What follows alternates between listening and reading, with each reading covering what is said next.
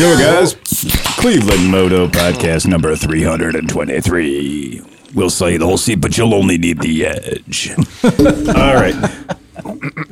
That was great. Whoever slammed that drink down just now, epic. That was me hitting that was you? the mic boom with the wow, yeah. So I can do that anytime you want. It's called spatial awareness. Don't ever do that again. It is the equivalent of having my head inside a timpani. Yeah. Yeah. This makes me so happy, so you all know what I've been dealing with. And you know what's the worst thing is? These little spring fuckers right here. So there's little springs on the arm. If you pluck that spring, it sounds, don't even do it. Just don't do it. Just don't fucking do it. It's a sign of a true amateur. Yeah. So here we go. And today, my second ride of the morning happened way too early and I got snowed on. So fuck that shit. I'm just going to open hard and say, fuck Mother Nature at this point. Mm-hmm. That was some crap I don't want to talk about for April 15th. Bad juju. Don't like getting snowed on. To my right. Steve, sleeping. And a beautiful floral shirt. Thank you. Very nice. It was loose, and I'm feeling fat today. So but you know, the Boogaloo Boys figured that out. You know, fuck Realtree. Yeah. You got to go Aloha the whole way. Yeah, it loosens you up, man. And the Aloha shirt is exactly that kind of like, I don't care. Right. And I might have 15 weapons in here. You don't know. Exactly. Right. And the better thing too is, and yet I'm very fun. Yeah. Right now, I'm a fun kind of guy. Yeah. That's exactly it. And to my left, Dan Krapke. Who brought fucking Korean food tonight? Everybody at this table right now has had at least 2 different kinds of chicken, all kinds of fun rice. And where did you get that? We'll give them a plug. What the hell? That was from Banchan. They're up in Parma, Seven Hills. Nothing like Pleasant Valley. Good Polish Korean food. Straight out of Zeben Hills. Fantastic. And to his left? Nick DeVito. And having ridden in today on a Honda Helix. The compressor. Der Kompressor. Yeah. Steve Hoffert. Very cool, man. Very cool. I love that Helix. I know you do. It does have a bit of an exhaust leak, though. You know, it sounds exactly like a old compressor. It does. When you pulled up, I was just like, yeah, exactly. Yeah, it was very cool. And to his left, Johnny Mac. Yay! Turd herder. The turd herders. The team. You have a team of turd herders. Yeah. It's a whole different kind of Brokeback Mountain. It really is, man. So the deal, was anybody here and saw the Harley Davidson that I got last week in person? I know John did. Oh, yes. So anyone else? No, just the picture. Okay. The Boss Hog one, right? What's that? The Boss Hog white one? It was a white one, yeah. So yeah. it was white. It was a white 2004 Harley Davidson Road King. It's fuel injected. And that particular bike had the spoke, like actual chrome spoke wheels. Best thing it had was the Harley Davidson flamethrower grips, which are brilliant because they have the knob to adjust the heat level on the end of the grip. So some older Harley Davidson touring bikes would have a Schrader valve in there, and they'd have a Schrader so you could inflate your air suspension through that end of the left grip.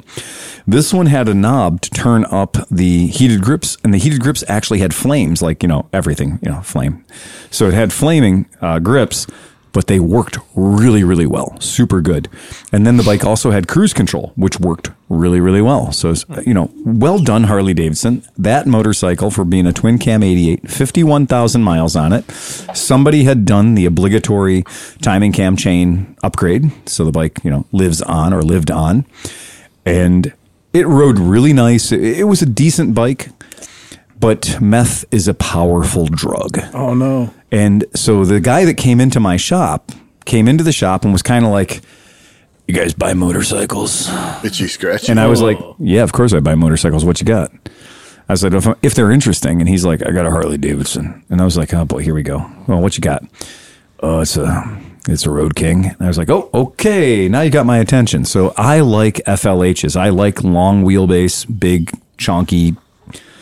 In sports like Softails, like the one behind me, Softails are okay too, but I prefer a Road King or a proper electric glide. I like the longer bikes. They're just roomier. They feel like a Harley should feel going down the road. If I want a bike that doesn't feel like that, Honda and Yamaha have got the bases covered. No shit. Buy a Honda or Yamaha, they'll last forever, and that's great. And you don't have to touch kids or wear fringe. It's cool. And it's like, are either of you gay? No, but we're willing to learn. Is there a special class for that? Stripes was right on the money 40 years ago with that line. But so the guy came in and the dude is like, That's the fact, Jack. That's the fact, Jack. So I told him, I was like, just bring the bike in so I can see it. So he brought the bike in and I was like, fuck. Oh, this is nice. Like, this is a good bike. And I like white motorcycles to begin with. And it had a decent, quick disconnect windshield on it, had the good bags on it. I was like, this is actually really tidy. So let's find out how desperate this guy is. And I was like, well, what do you need to have for this bike? And he's looking, I was like, I got to see the title. I need to see the keys and the title before you say anything else. He brought the title with him. And I said, now I need to see your ID. Because I was like, there's no way this title matches his ID. It just seems highly unlikely. And he produced an ID with the name on it that matched the title. I was like, holy shit. He had one key, which for a Harley Davidson is kind of remarkable. They use the Pepsi lock keys. I was like, okay, that's acceptable. I'm good with that. Most people don't lock their Harleys anyway, but what the fuck? So he's like, well, what will you give me for it? And I was like, ooh, okay, so that's always a win for me. Anytime somebody says, what will you give me for it? That means they don't have a fucking clue. And I can just go bananas. And I was just like, $2,200. And the guy was like, no, man, I can't have any less than $4,500 for this thing. I was like, $2,500? And he's like, no, man, seriously, I need money. I need money, but this is a $10,000 bike. And I was like, it's not a $10,000 bike in the past 5 years. Like, it ain't a $10,000 bike. I'm going to give you a wake up call. Kelly Blue Book on this thing, $6,500 retail, $4,500 wholesale. But you need money. And the value is going down as longer we stand here. And I said, look, $3,000 or take it away. And he goes, I'll take $3,000. So I got the bike for $3,000 after I test rode it, so I took it for a test ride. Once we negotiated and we knew the number was right, I was like, okay, well, I'm going to take it for a ride. And that's my thing is we'll agree upon a price and then I'll take it for a ride. And my reason for that is we're agreeing upon a price before the bike has been ridden. If you ever have this done to you, you're probably dealing with me or somebody who went to my class. The reason for that is we've established a price and now you've given me every opportunity to take it down. Because anything I discover on the ride is something I didn't know about in the parking lot. So if we agreed at $3,000 on a perfect bike in the parking lot, once I go out and ride it, that price is probably going to take a hit. In this case, it didn't. In this case, I was like, this bike is fucking fairly well represented, so let's rock and roll. I gave him his $3,000. Off he fucked. And I was like, this is great, man, because I'm going to list this bike at $99.99, and I'll probably sell this bike for $6,500, and I'll be making like $3,500 on a Harley Davidson. Yay, fucking man. This is cool. I don't get that kind of margin in bikes that I sell. That's wonderful. Not on new bikes. Fuck no, man. You're right. The new bike margin is 10 to 14% if you're fucking lucky and you cook it just right. So then, like the next day on the Facey books, I see a Vespa Super Sport. And I am every kind of wrong for Super Sports. Like, Rally 200s are awesome. But the Rally 200 is the best Vespa that they ever built because it is the rotary valve motor. Prior to that, they were piston ported motors. So for you guys that are the true two-stroke enthusiast assholes, they don't want a rotary pad motor. They want it to be piston ported. Fuck your 2% mix. I want at least 5% oil in my gas. I want owls and mosquitoes to fall out of the fucking sky when I go through your neighborhood. And the GSs and the SSs were this 5% mix, piston ported bike, and they were the hot rods of their era, 63, 4.5s, that era was the 160 for the GS and the 180 for the Super Sport. And I've got a few Super Sports, and I've always liked them. My old internet handle back in the days of like the alt.chat groups and shit was always Vespa SS65. And I got yelled at for AOL because it said ass in the middle of it. Are you seriously? You're going to extrapolate that any time the A and the S fall in an order together that I can't have that because it has the word ass in it? Molasses. Molasses. I call molasses on that Nobody's shit. called Assassin. Or, Exactly, right. Assassin, and you know there's an Assassin 1969 out there, right? Well, and the funny part is like, yeah, they're going to get mad about... is an assassin. Right, but they're going to get mad about ass Double or ass. boob or something, but you could totally be like brain mutilator, family Yeah. fucker or something. Oh, exactly. They're totally cool with it. Yeah. 556 Death Machine, Yeah. 762 Raging from Hell, whatever. You can be any kind of 50 caliber killer, Yeah, that's Yeah, you could be Kid Diddler too, and that's okay. But you can't have ass in your name or boob. Oh, my, poor Michael. So when I looked at this guy's listing, and I was like, two warning signs. One, it's a Vespa in Cleveland I don't know about, which is always weird. So it's a Vespa in Cleveland I wasn't aware of. And then two, it said would train, like interesting trades considered Harley Davidson. And I went, this is a chocolate and peanut butter situation. And I said, we like to act on those. So I immediately took the white Harley Davidson to the cemetery and found that giant tombstone that says Bagger on it. And as I do, I pulled the Harley in front of the giant tombstone that says Bagger, and I took several hero shots of it, sent the guy the hero shots, and he's like, yeah, man, we got to talk. So we talked, and we came down to that he would give me this motorcycle, this scooter from 1966 or 65, and $2,000 American cash for the Harley Davidson Road Glide. Or Road King, sorry. The pearl paint is... I love pearl paint. It's a good-looking scooter, It's man. a good-looking bike. Yeah. And it starts on the first fucking kick. So it feels like the motor feels a little tired, like I'm not getting all of the ponies out of it. Like a few of the horses have left the stable in all these years. But it does start and run well. It needs a little bit of work with the clutch but I mean, look, dude, it's all the important pieces are there. All the hard to find parts are not gone. They haven't been stolen. And it's not speaking Indian. it's not right. It didn't come in with a waft of jalfrezi, right? So when you start it doesn't smell like, Mumbai. But here's the weird thing. Think about it. I traded in a Harley Davidson for a This Vespa. shop smells like it Seoul, does. Korea right now. Yeah. Where's the Kimco's from? Kimco's, aren't those from Korea? The kimchi's? No. And John worked here. John will be the first to tell you. We've heard, Kimco, man, that's from Korea, right? Kimchi's? You guys have any of those kimchi scooters? No, we don't have any kimchi scooters. They're from Taiwan. They're good. But very funny. I have taken Harley Davidsons in on scooters many times. Like I have taken Sportsters in on Bajaj scooters. I've taken full-blown dresser Harleys in on Vespa scooters, modern stuff, But this is the first time I've ever taken a Road King and traded a Road King in for an old Vespa. And here's the funny thing. I know to our podcast listeners, they're not going to possibly think, okay, you traded that Road King for a Vespa. They're not going to think that I got a great deal on that. But I'm telling you, a Vespa with $2,000 cash means that I'm into this Vespa for $1,000 right now. And this is a $6,500 Vespa. So this vintage Vespa is about $6,500 in today's money. So that's a $5,500 profit. I just think it was a good deal for both of you because you'd rather have that scooter. Yep. He'd rather have that Harley. John, it's exactly what he said, and I'm not making fun of this guy at all. This guy's a class act. He said the same thing. He goes, I could sell that Harley tomorrow. And he could. It's a desirable, beautiful bike. But he was getting every kind of fucking twat waffle reaching out to him about this Vespa. People that were like, well, my wife wants a Vespa. She don't want this.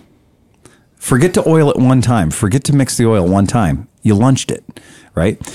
These things, when they were new, if you touch the front brake, the front fender burrowed under the ground, Self-energizing front brakes. Self-energizing front brake. I've experienced that once, and I did not like it. No, and these things pretend like they think they're an extra in the movie Tremors. If you touch the front brake with any kind of authority, the whole front end tries to literally submarine on you. But you can't sell that to somebody who doesn't know exactly what. And so the guy's like, you're the first person that's contacted me that even knows what the fucking SS is. You're the only, and you come out here and crawl all over the fucking thing and lay on the ground and get your pants dirty. You're a qualified buyer. I'm a qualified buyer. So it is, I think, John, you nailed it the other day when you were like, look, you're doing this guy a favor because he'll sell that bike now and he will make money. I have the receipt for what he paid for this when he bought it. He can't cry. I mean, he got a really nice Harley that anybody would be like, oh, wow, that's a nice Harley. It was nice enough. You traded your scooter for that Harley? Yeah. You All of his friends are going to pay him. Well, I had to on give him that. a little bit of money, you know. Well, and he'll now be respected at Smedley's.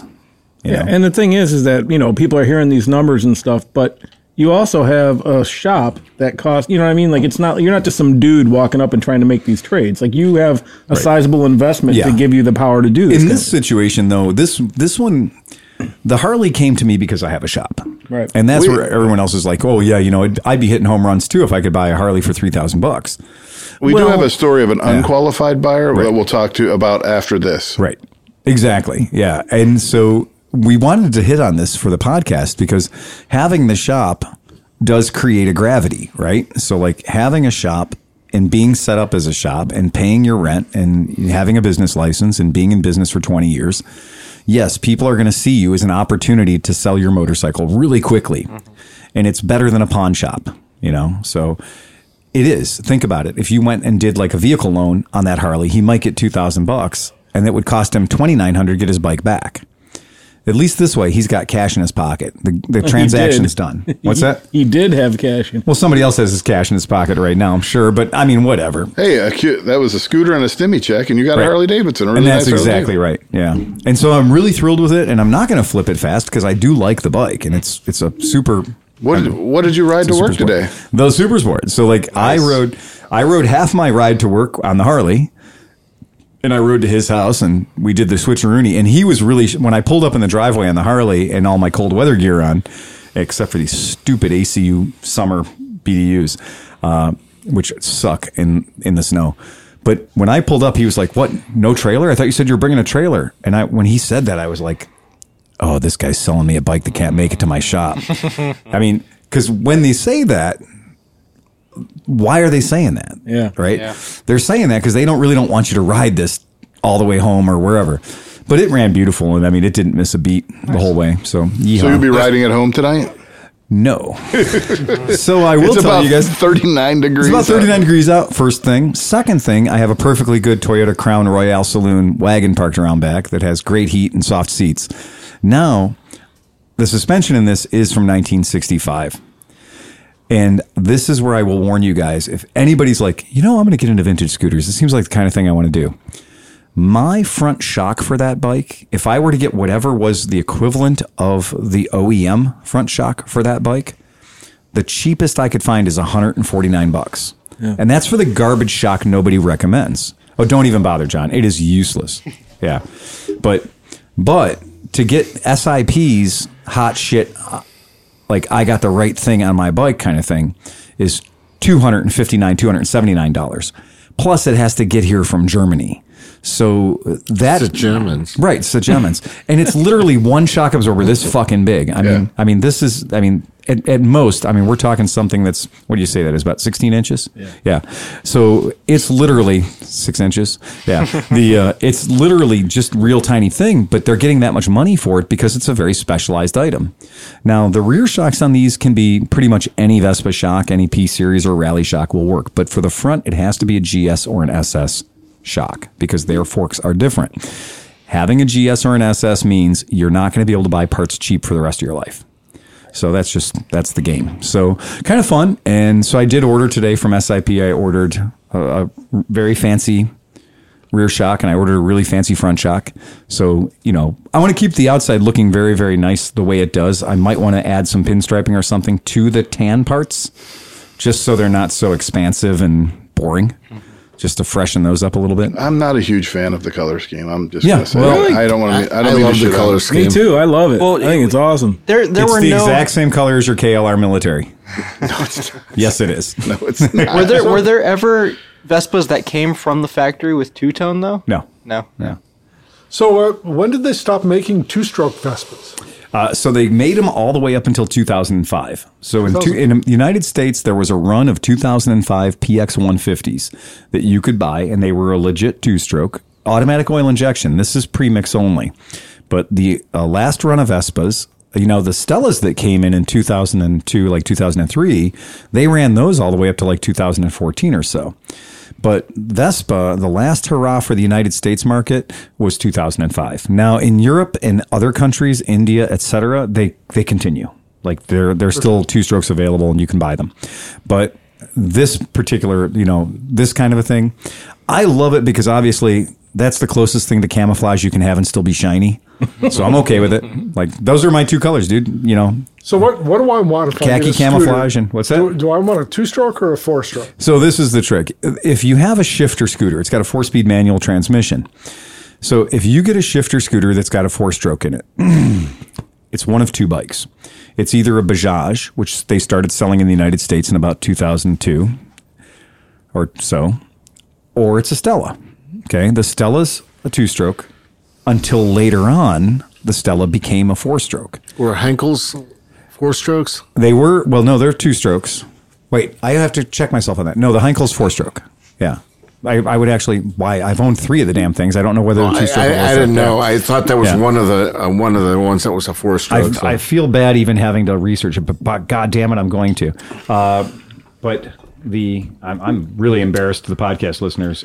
You don't even know how many strokes a Henkel has? I'm telling you, I think it's a 4-stroke. Well, if it is a 4, can you take 2 away? It's a 4-stroke. That's right. Thanks, Steve. It is a 4-stroke. That's exactly it. We're not going to talk about the conversion kit. Yeah, that's for the chat rooms only. But the Henkel is a 4-stroke, and of course the Fuji. I think the Fuji Rabbit was also a 4-stroke. So a lot of those odd scoots. But when we're talking about Vespas and things that look just like a Vespa and act just like a Vespa, the Bajaj and eventually the Stella were 4-strokes. And, look, there was nothing wrong with the Bajaj 4-stroke that us being Americans didn't fuck with. We rode the bikes too fast. We rode them too fast. We put demands on them that they really weren't engineered to do. In India, you shift at about 2,200 RPM, and you can put as many people as you want on it. In America, we rev everything out to redline, and that fucking Bajaj does not like that. The Cheetah, the Legend, they did not like being revved out, so the flywheels would separate. The flywheel system on, the charging system the rivets would just shear right the fuck off. Wow. And that's not a cool thing to have happen at 55 miles an hour. Keep that in mind if you're buying a cheap Indian flywheel on eBay. Yes. For your Vespa. Yeah, and that is not just, and you're right, that doesn't just hold itself to the Bajaj line, because remember, Bajaj made parts for themselves, and they also made parts for Vespas and tons of parts for all kinds of things. The LML, the Stella 4-stroke. The Stella 4-stroke, I never liked it. I mean, we didn't like it from day one, and the fucking automatic we hated more. We looked like that was the solution to a problem nobody had, because 2-strokes are fun.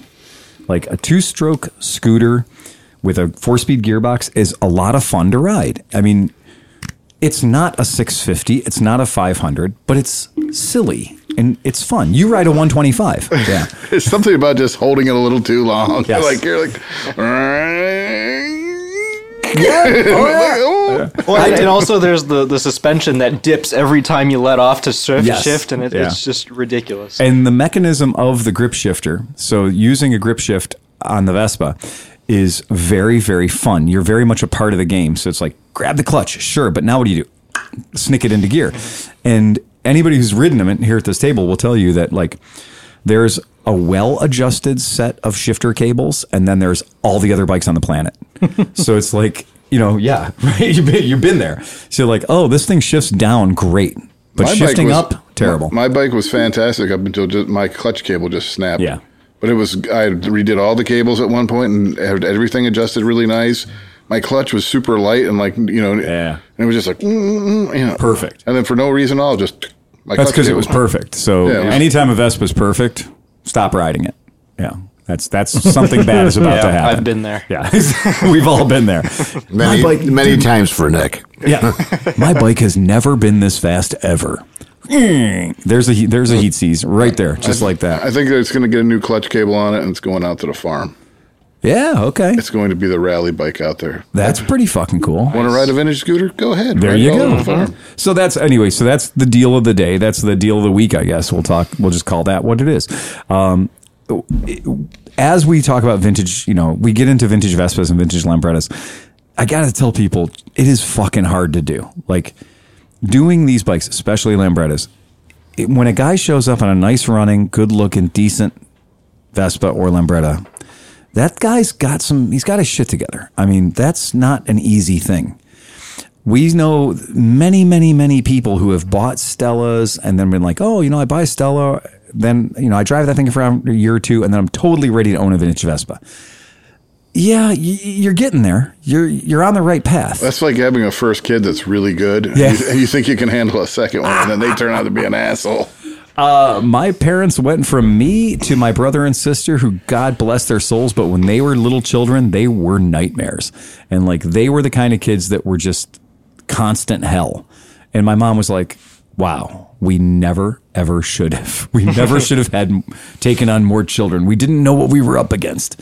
But that thing about two-strokes, yeah, I mean, I've got a few two-stroke bikes. They're fun. Two-strokes are fucking kick ass. When you put a kid on them, and you could do a power wheelie, give a little tug on the handlebars and it stands up. It's true. Fun. Vespas do respond incredibly well to kits, and there's a lot of good kits out there. So since we're on scooters, there's two questions that came in through Moto Stories. Yeah. And they said they were going to listen and make sure that we're going to discuss answer this. them. Yeah. So they listened to us about the fact that Stella parts are getting really hard to find. Yeah. Guy says, well, what about P125 and 150? Are those going to get harder to find, or are they still around? So here's the weird world. So the weird world is most people were using Indian-made parts, LML-made parts on their Italian scooters for the past 30 years, and maybe might not have even known about it due to the creative use of rebagging. So having LML shutting down that division or not producing that stuff anymore could really have an impact on it. But the good news is, because there's 93 million P125s and 150s out there, there's a good fucking supply of parts for that stuff. But the Stella specific stuff, like the front disc brake stuff, there's a lot of things on a Stella that are particular to the American market and are particular to the Stella. Those items are going to start to be really fucking hard to get. Well, the Stella, the part Stella might be valuable because could you swap the front end of a Stella onto a P and get the front disc brake? Yeah. I mean, I haven't seen it done. It's a completely, a Lego world up there. If you could get a crash Stella, grab hold of it. Yeah, absolutely. And then this dude, who I like this guy already, his handle is Live Free, Ride Weird. Yeah. He says, so you guys are all talking about hard to find parts. Can you please tell me where I can find parts for a 2006 Aprilia Scarabeo 500 GT? So the Scarabeo, we'll pull one up so people can look at them. But Scarabeos were weird. Remember that Aprilia, people that are into the game would be like, oh, Aprilia, yeah, it's no problem. Just get Piaggio parts, BV500, BV250. Scarabeo, doesn't that mean, is that a scarab? It's a bug. It's a bug, right? It's a bug, yeah. That was the fat one, right? I'm going to look it up because they did three different versions of an Aprilia Scarabeo 500. So the earlier one was my favorite one. He's got the 500 GT. Weren't they that weird? Didn't they come in a weird blue color? So these are the ones that had the power brakes and power steering and power looks like my everything. BV500. And might not. So this was the transitional year. So 2006 That's when they went to... Well, 2006 was the year of the Super Tour. It's the equivalent of that BMW that they did, and that horrible BMW 1200C that then they made a touring bike out of for some reason. So this is the 500 Scarabeo or the 500 Bug, and it's got this extremely distinctive front end where the windshield and the hand guards and stuff are very, very wide. Oh yeah, and they are very, very wide. The seat's super comfortable on those. Oh, no, these things are fucking couches. And this is a couch. And it's full-size motorcycle wheels and the whole deal. And I believe it was even a Rotax motor. These things are fan-fucking-tastic. The downside, though, is they have power brakes. So they have power-assisted brakes. And that might not be necessary on a scooter, even one this size.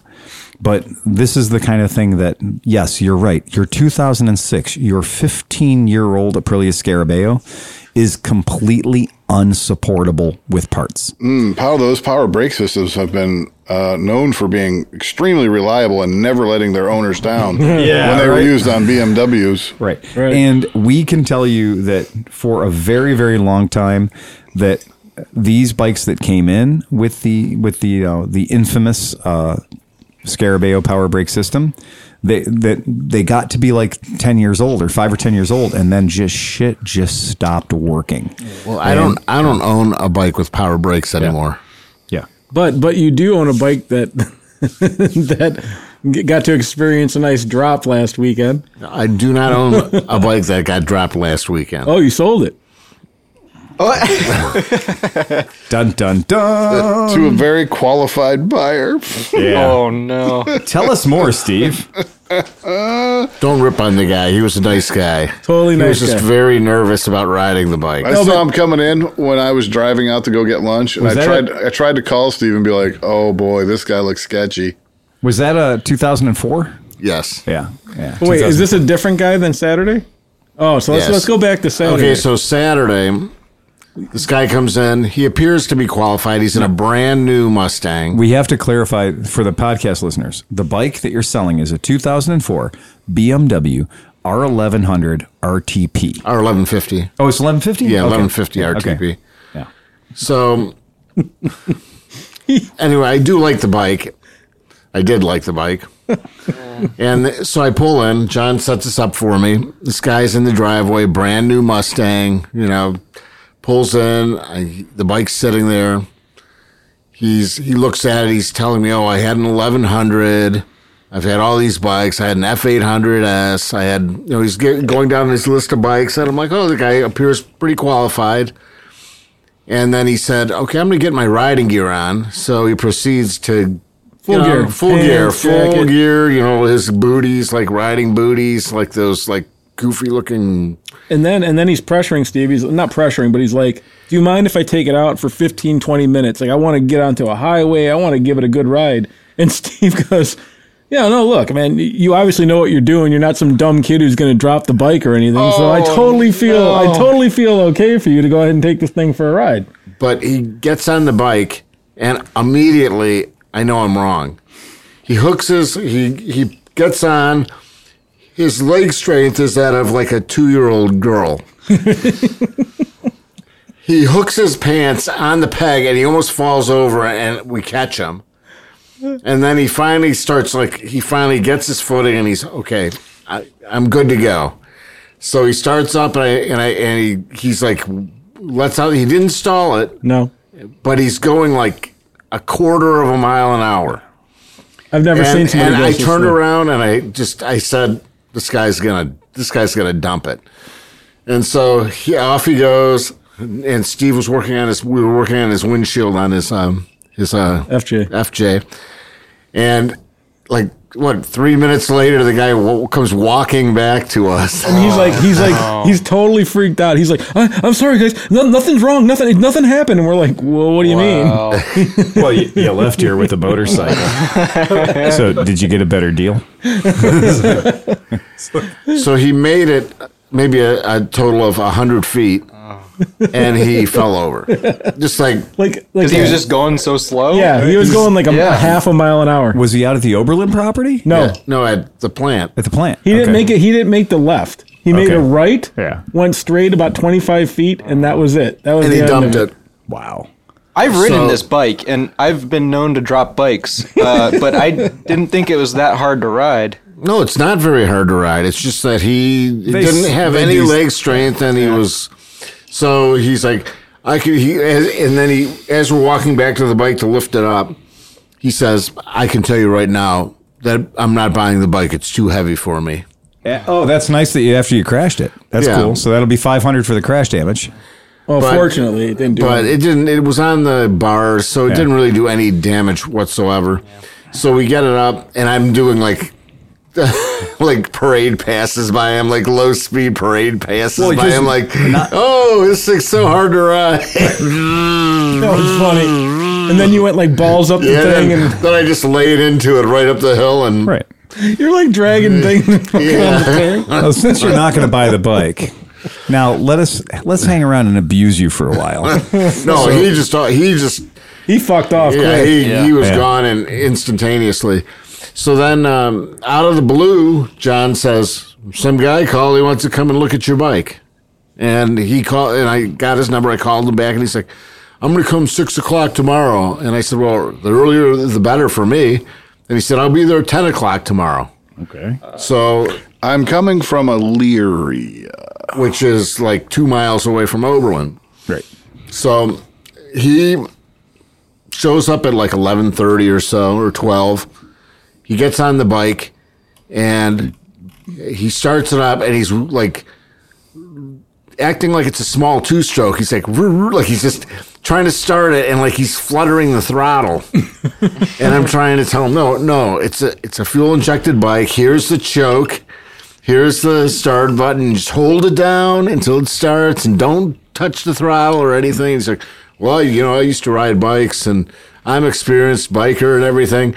So he gets on the bike, and he's just like starts it up, and he's sitting there, and he moves forward, stalls it, and I said, I tell you what, I turned it off. I pulled the key out, and I said, I've had a bad experience with people dropping my bikes. And John was saying, it seems like everybody's dropping every bike they ride this year, or they test ride this year. Phil was talking about a rash of them, Can confirm, that's no doubt about that. So because we had talked. The guy looks at me and says, before this guy got there, we were talking like, get his driver's license and get $500. Right. Yeah. Mm-hmm. Yeah.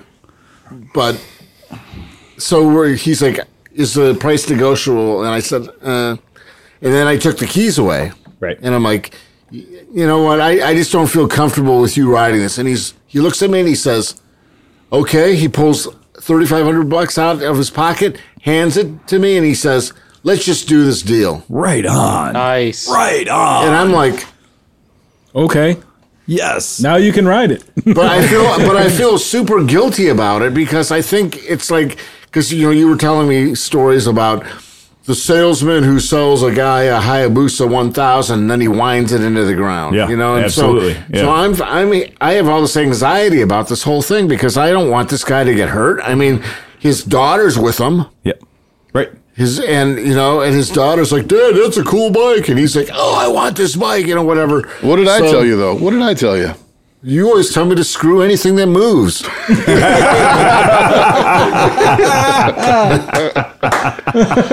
not what I said. I told you that if you didn't sell that guy a bike, somebody was going to sell him a bike. That's exactly right. He's hot to buy a bike, and the bike you're selling him is not that crazy of a bike. It's a great bike. It's a very reliable bike. It's a great bike. It's a crashable bike.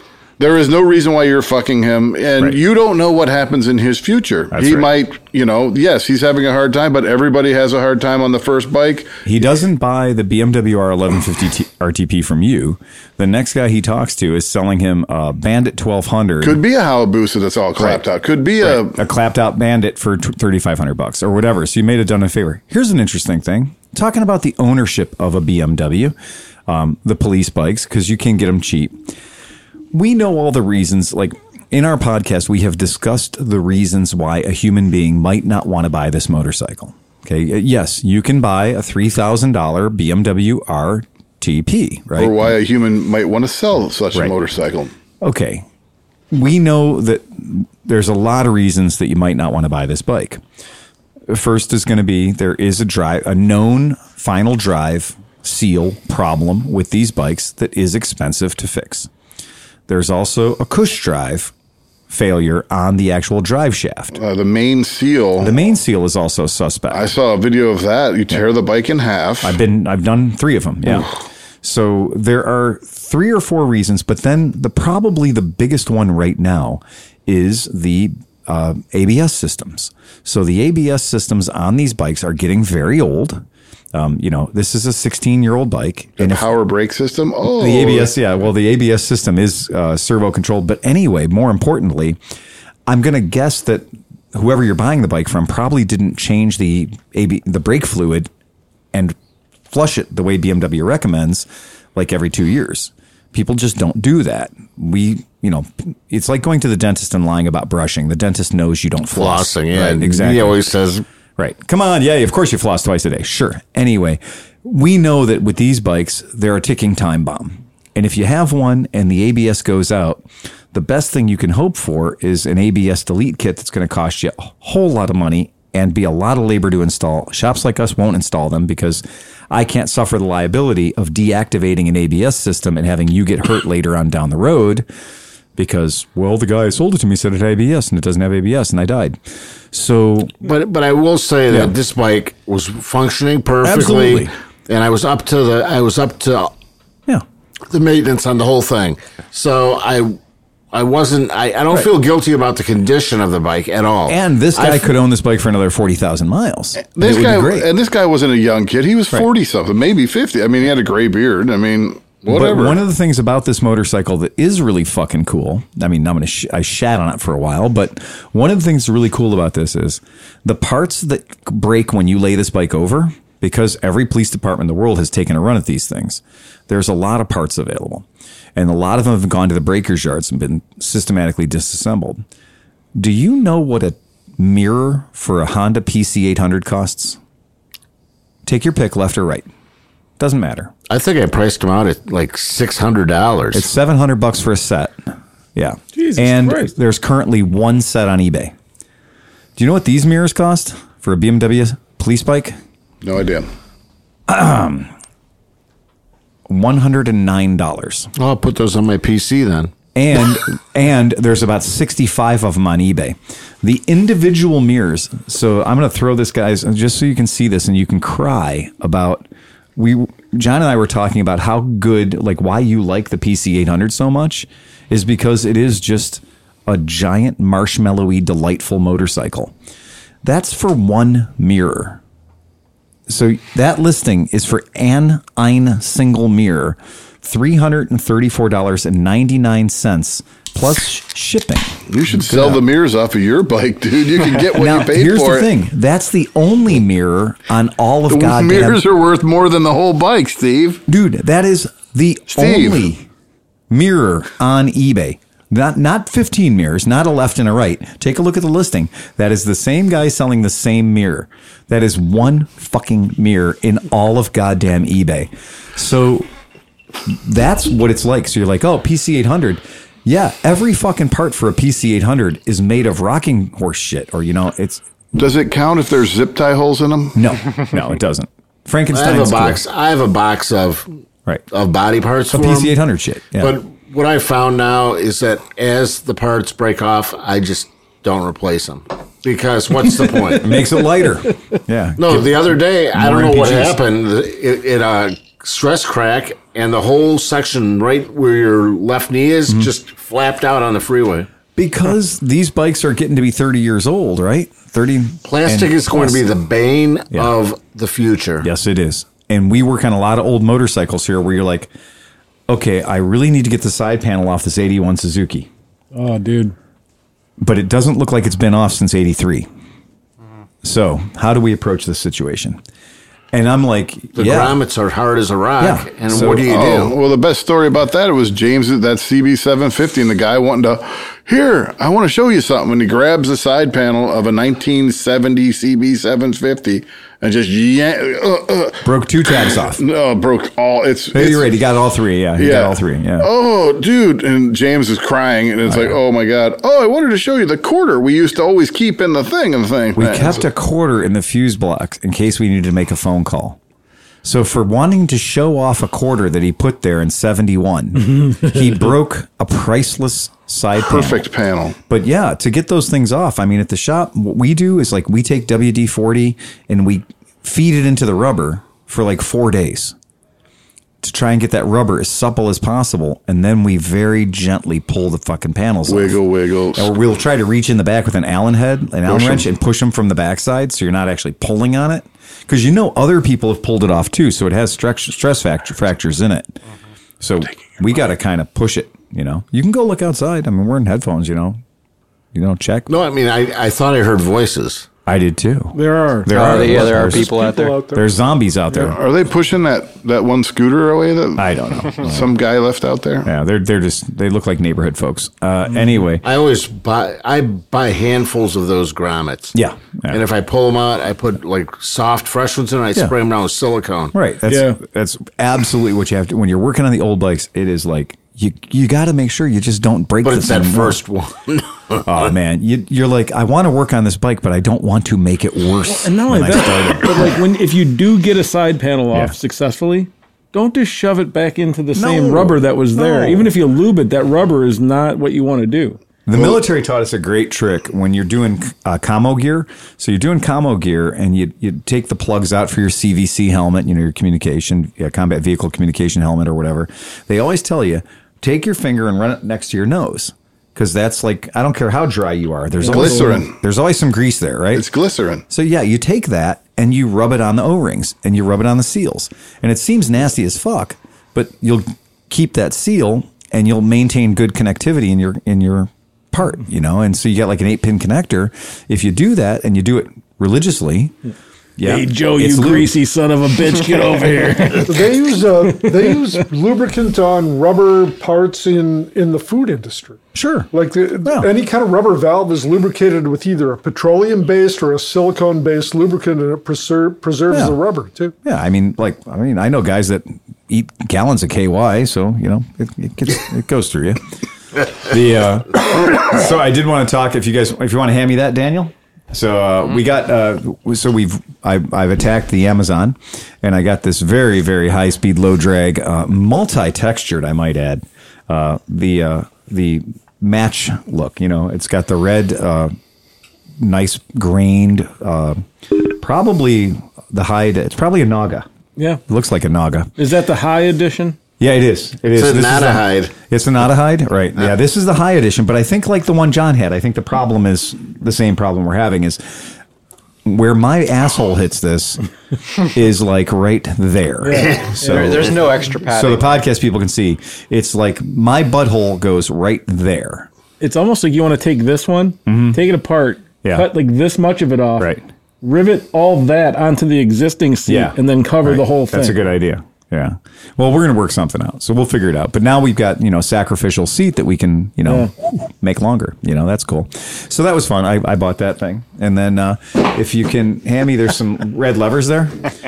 Check this out. So these guys, you guys know in my last podcast, I was showing you guys some of the cool stuff I bought, like the chain and the levers and stuff. This is all for the SSR 125s. And I bought these levers because they were red. I'll admit it. They look good. I totally just bought these things because they were red. I didn't give a fuck. First of all, they're not exactly red. They're kind of dog dick purple. It's kind of that. Oldsmo Burgundy. It is. It's a very faded Oldsmo Burgundy. I think there was a probe once this color. But if I don't understand how those. Oh, okay. So Okay. they're spring loaded. They can flip forward. They can flip forward. So when you crash, your knuckles go through them, but they don't bend the fun way. They don't bend left or right. They just go forward. Okay. Okay. But what I'm going to tell you is if you get up close and personal with these things and look at the casting on it, it looks like they cast this in fucking silly putty. Like these things are garbage of the highest order. And when you push the lever close, there's a big amount of resistance there. It kind of notches out. So looking at them in hindsight, Chinesium. the suggestion that this is, quote, billet, no. This is casting of the lowest order. I mean, this is like they took a cast piece and then lightly machined it, maybe, is what I'm thinking. There's a kid in his backyard with a pot with who's made 100 of these this morning. melting down pop cans and Yeah. pouring them into the mold. Yeah. It's kind of funny how poorly this part of the handle, Yes. the anodizing doesn't match this part of the handle. Oh, no, I don't think they came from the same 9-year-old. Yeah. I think they came from a different school. Different household. Yeah. So, if you're a Uyghur, that's what you're doing for a living in China, apparently, is making levers for little fucked up dirt bikes. You remember Yeah, me and giving saying, up your organs too. saying I found a petcock in the parts for my S65 that looked like it was like the worst casting ever. worst cast Well, I ever. figured out why it was there. he bought it just for the Seal? the seal Yeah. inside, right? He bought And it of course, just to get the gasket. that seal was also so cheap Yeah, that it had completely failed. And it That's a hasn't been mistake. in there very often. You do it the other way around. You buy the Petcock and you throw that away and put a Honda Put a 4-hole Honda seal seal in in it. it. Yeah. You know, and it's crazy how seals can be different. So, like, I was airbrushing helmet this week, and I got this one airbrush that has a bigger tank on it. And so the other airbrush I have, they both have rubber O-rings, you know? So when I was done, I put it in the solvent to clean the paint because I'm using automotive paint. No problem. That one that I got from eBay, the seal went from being like a little tiny O-ring to being about 2 inches wide and just exploded in about 37 seconds, man. I went over to Sills to see if I could get the actual Honda Right. Yeah, seal, yeah. and I wanted to get the cushion rubbers for the rear, for the sprocket and the wheel in the back. I've got them both on the shelf. Yep. For an obscure 1965 motorcycle. They're like, oh yeah, we have those. We have those. Yeah, absolutely. But I mean, I have did my, you do at the my house too. You could have just called me. I have a whole drawer full of those little 3-hole. 3-hole gaskets. Yeah. And Well, these were 4. Or 4, whatever they are. Anybody that knows anything knows that they're 4 I'm sorry. and would never say that they're 3-hole gasket. oh, but they're not just 4. They're not just a 4. You're running the press tomorrow. Honda also does an 8-hole gasket. Yep. I'm also So- familiar with that. That's what's used in the Honda CB1, Yep. as well as some of like the 82 VT 750s and stuff like that. C70. Both my CT90 and Steve's new CT200 use the same 8-hole. Yep. And you cannot use a 4-hole in its place. In case you ever, if you What ever do get- they use on a 1963 Honda Dream? Oh, dude. It's a different one altogether. Oh yeah, that's a horrible. That's the 9-hole. That's the slider. Yeah. I That's bet you didn't know That's that. like the espresso don't press coffee maker one. It's kind of crazy that in the 60s they were open to more holes, and then as they got older, like less holes. Less holes. Now, here's a tip from I your used to have Unky one Phil. hole at work.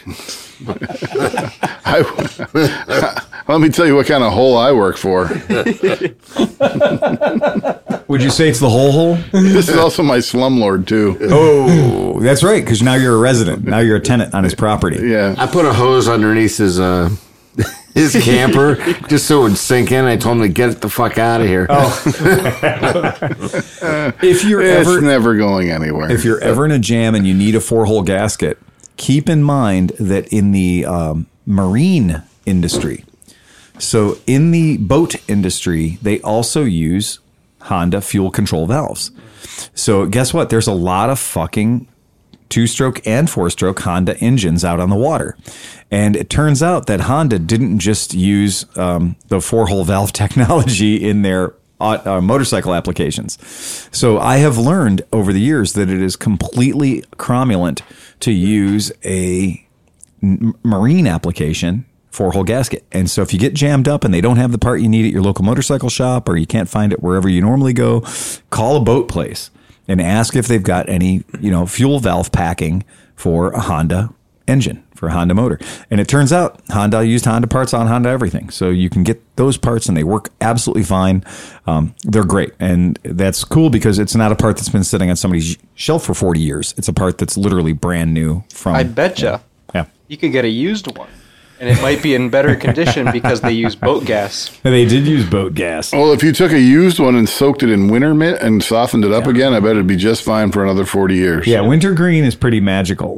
Wintergreen on old rubber parts is kind of fucking fantastic. Thanks to that was one of our ones from Dirt from Mark McDermott. Late and great. Late and great Mark McDermott. He taught us all that. He came in with a fucking paint can full of wintergreen, and all the rubber bits from the carburetor went in there, and it didn't blow them out. They didn't overinflate, and they all just were like new again. All this stuff that was old and brittle and crunchy, a couple of days in the wintergreen, and it just was fucking awesome. And it smells so good, Smells fantastic. Yeah, take a little hit every time you walk past. Wait, what is this wintergreen stuff? You know what wintergreen is? You are familiar with wintergreen? Oh, it smells so good. Remember the RC car traction compound that smelled minty? Yeah. That's what it is. Like that, yeah. Oh, that's what it was? But it ate foam. I mean, like it softened the foam. Yeah. Yeah. Well, nothing's foam in the carburetor. Right, good point, good point, So, good point, yeah. But so wintergreen oil is actually wintergreen oil. Like, aromatherapy chicks are paying top dollar for this shit. If you're into essential oils, you might pay like 39 cents or $39 for a fucking, tenth of an ounce for that shit. Or you could buy it by the drum. And for 39 cents. For 39 cents, exactly. So that shit works. And that's solid tech tip. Wintergreen rescues old rubber. Oh, God, intake boots.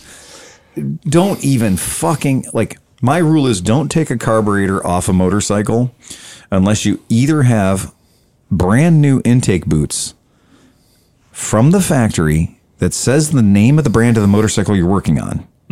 No shit. Because, I bought these intake boots on eBay. They're wrong. They say Keister on them or they say whatever. They're wrong. Unless they literally say the part number and the manufacturer of the motorcycle you're working on, they're wrong. They're going to give you nightmares. It's named Keister for a reason. Yeah. So I literally never had one kit that worked. I bought new intake boots for the 70 CB 750. Yep. Because that airbox is made out of the same material as that side panel that crumbled. Yes. It's not made of the harder ABS plastic as later models, and it's painted the color of the bike. And that plate that's those that go into is busted everywhere. Of course. If you can get an airbox that's not broken, it's $1,000. Oh, yeah. Absolutely. And I bought the new ones. I have nice soft ones to go in there, but the ones that are in there are so fucking hard. You won't put it back together without destroying it. No. And I've got to figure out I'm going to crush them, cut them and surgically remove them without, Can you epoxy the plastic from the inside? I'm thinking, or I'm going to really take a torch inside there and just stick it inside on low and just try to heat the thing so it'll squeeze and get them out without. Ooh. That plastic that was used on those early generation CB750s. It's like an epoxy. It's like it was like a 2-part resin that they probably squirted in. It was brittle when it was new. Yeah, and 40, 50 years didn't help it. 50 years on that bike didn't save it. Like Bakelite. It is. It's really brittle plastic. There's no flex to it at all. It's like if you took Bondo and squeezed it into a mold, that's what it is. And that's probably what you're going to have to do to rescue it. Or just buy one of those awesome chrome square air cleaners. You get the airbox as is. Just sell the airbox for $1,000. Do you know, or start looking and see if there's an STL file for it and we can print an airbox, at least in a couple pieces? Well, if I was going to do anything, if I wanted to just preserve that airbox, I'd take a later model black CB750, which I have. I could put a later model airbox in there. Yeah. And put the broken one in a box for posterity. Put the unbroken one in a box and just never touch it. Take the one that you have right now. Yeah. And John, what's in that glass container over there? That this comes with it. Good luck. Those were my testicles. And your red turn signal lenses. My wife has those. Your red turn signal lenses go with it. All the brittle shit goes with it. Today when I was cleaning out my warehouse, I found a set of Honda Black Bomber gas tank embellishers. Nice. And I'm a little scared to see what those are worth. And because they're going to be a lot of money. I fear that they're going to be more than I want to know about. Because yes, the repops are $75, right? But you got those. That was an original set you got with that one bike. The one bike I got an absolutely correct original factory set OEM. Yeah, and they're just or new old stock, I guess, right? NOS. And but yeah, it ain't none of these. That's for sure. It ain't none of these. So those ones, no. Yeah, I don't know what they're worth, but yeah, they're something. And that's kind of one of those items that you're like, you don't even want to put them on because you know that when you put them on. That's for somebody who has done a jewel-like restoration on their bike. Right. I'll use that would be the cherry on the cake of that restoration. I'll use these $40 ones off eBay, and I'll live with it. Okay, here you go, $425. Wow. So yeah, $425 for those are for a 300. That's a 300. That's a Super Huck. That's a Super Huck or a Dream or something. Yeah, but $495 is the only set I could find that was legit and real. So anyway, but I found them today and they were in the package, Honda labels and stuff from 1965. No, the next time I'm over it there, I'm going to look for those fuckers. I hid them fucking proper. I hid the shit out of those things. Yeah, I was like, whoa, man, that's amazing. I have a list of things I want to steal out of that. And I did find a 1970 Honda CB750 tip-up seat. It was in good shape. Very nice. So I found a couple of items that I just had. You're just going to rub that in mind. I just had forgotten they were out there. Well, there's a whole CL450 in there that's literally that we got from Russ's estate. And he bought the thing and had intentions of doing a nut and bolt restoration, and then he, left this mortal coil. And so that's sitting out there as like a, 20-year restoration project once I'm not super busy. So that's. I have a set of Honda Dream turn singles. See, that's an item. Weird little, the little square cast brackets and everything like those that. Those are fucking. That's rocking horse shit right there too. Like that kind of stuff is so cool, but it's really hard to come by. And if you get into the minutia of doing some kind of a cool old restoration on a bike, you can go down a rabbit hole, easy on OEM stuff. Like fuck, man, it'll make you crazy. Literally any vintage bike. Yeah, any vintage bike. Yeah.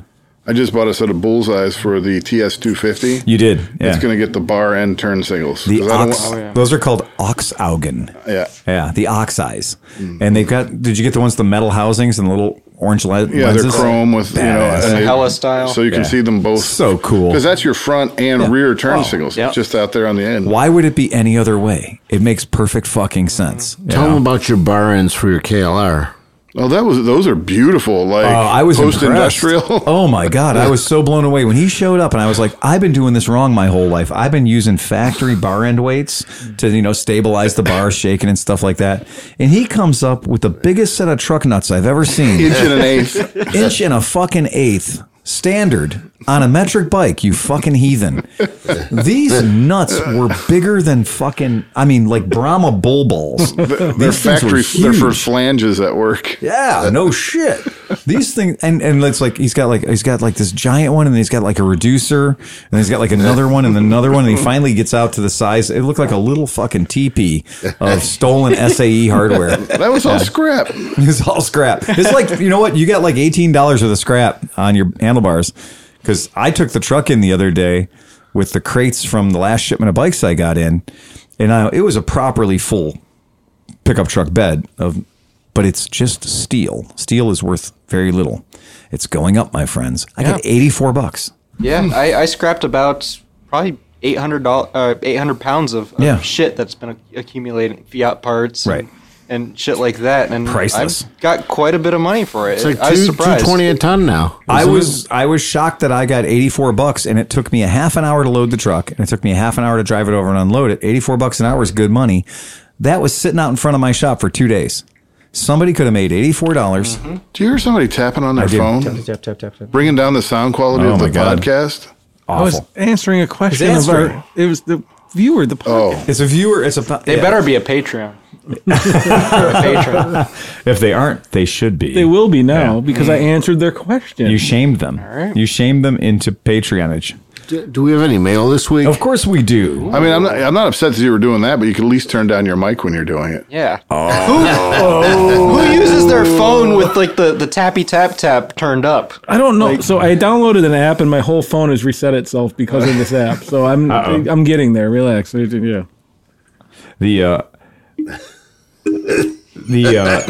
This is funny. So, you post shit up on YouTube and you get people just that, like, instantly feel like they must fucking hate on you. Mm-hmm. So you guys remember we posted up a video a long time ago where our buddy 650 IB or Ebe, he comes out and he brings his brand new Kawasaki H2 with all the fancy shit, and he comes out to the shop and we did a little bit of a riding around on the Zero electric motorcycles, which back then were pretty, the SR version. And after riding around, we decided we were going to have a little quarter-mile drag, but our local quarter-mile drag strip was closed, so we had to kind of run through the neighborhood. And so we posted that up. He posted it up. It's got 83 majillion hits, whatever, because it's 650 IB and he's fun to watch.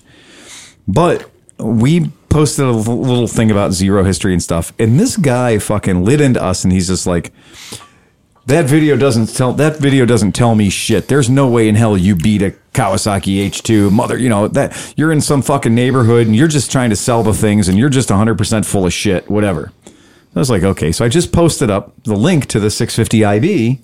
Like, I'm not full of shit. That's his video that he shot. Like, he edited it. He put it together. That's him on the Kawasaki H2. It's not me. It's not my video. I'm not making any money on it. It's his video. It's him doing his thing. And he owns not the Zero, but the other He bike. owns the H2, the bike Right. that lost. Right. And he published it. Right. So I was like, so don't bitch at me like I'm some kind of fucking liar. That's him that posted that. You may be many things, but not that. Again, and if you ever catch me in a lie, it's only to save my own goddamn ass, I promise you. Or to make his story really good. To make the story better, right.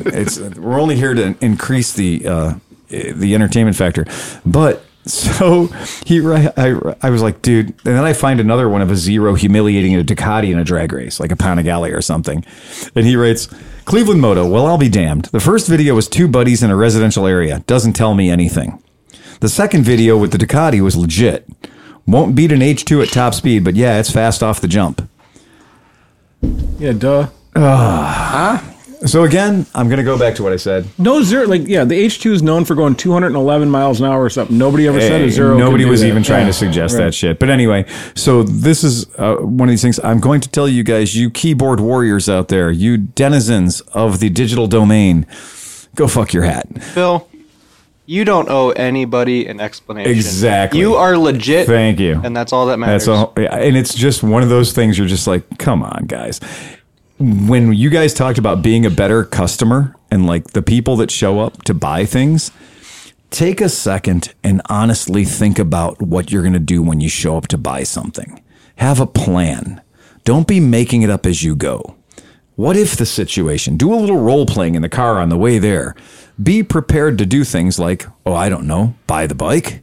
Like that might be a good thing. Like think about what your exit strategy is going to be. Well, not only that, but like in that situation, you don't have two ununtadium things right. where nobody else in the world could possibly put them together at a race. Right. Like they're two bikes that are readily available. A lot of people have one, a lot of people have the other. Right. So, it's like you're going to call something out that you can prove eventually. If you really had to, you could probably call the guy and be like, okay, we're going to go to Dragway 42 in June. If you pay us to do this, we'll do it. And you can even show up if you want. Unless you have those two bikes. Right. And you've come up with a different outcome yourself. Right. Fuck off. Fuck off. And the worst thing is, yes, the weapon that you're using is YouTube. Yeah. Your sounding board is YouTube. And if you spend another 11 seconds on YouTube, you could debunk your own mystery or debunk your own bullshit. So it is one of those things. Specs are available. Yes, they are. Reviews, tests are available to show, how fast each of those bikes goes, 0 to 60. And 90% of the people that they dog Zeros have never ridden one. Nah. Because if you have, it's a permagrin. Yeah, it's not going to go 200 miles an hour, but God damn, from 0 to 100, it's pretty fucking good. You can appreciate it for what it is. Yeah. And that's fair. That really is fair. There's very little else that you can do in the motorcycle world other than throw your leg over the fucking thing and go ride it.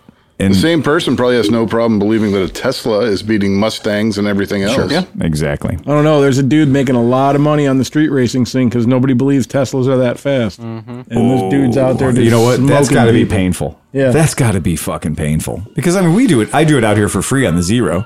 So, we got an answer for your bike, Steve. Your Zero that had the mystery charging, or it wasn't mystery charging. Some Zeros have a problem where you run them down to 30%, you park them for 20 minutes, you go back, and all of a sudden they're at 40% or 50% or something. I was doing that too. Yeah. So, but your real complaint was that you would charge it up to 100%, and then you'd go drive it for an impossibly short distance, and it would drop down to 94%, right? Right. So it's kind of what we thought it was going to be, but we were very happy to see that the Zero people absolutely confirmed it, because we ran the logs and we checked all the history of the bike out, because we didn't want to just stab at it, right? But it is beautiful that the solution to your problem was plugging it in to the wall. I don't. So here's what it is on Zeros, and for people who own Zeros out in podcast land, or people who are like, I've heard these batteries or whatever. These batteries inside your bike, there's two batteries. There's two 3.6 kilowatt hour, or in mine, there's 3.6s. Yours are 2.6, or because you have. I have a 6.5. So you have a 6.5. So you have 3.25s. Yeah. So two 3.25s. Well, batteries go out of balance internally, and there'll be this deviation between the voltages of these batteries. And when there's a deviation in the voltages of the batteries, then one of them will get to, say, full, and the other one won't be at full yet. So what happens is when one's at full, it says I'm full. And it sends a message that says I'm full, and the other one doesn't get to be full yet. So zeros, if you leave them plugged in for a couple of days, the other one catches up. And so the one that was a little bit lower the cells do get fully charged up. So I'm good to go. Their recommendation was leave it plugged in for 2 or 3 days. So we left it plugged in for 2 or 3 days, and you got an A on your report card now.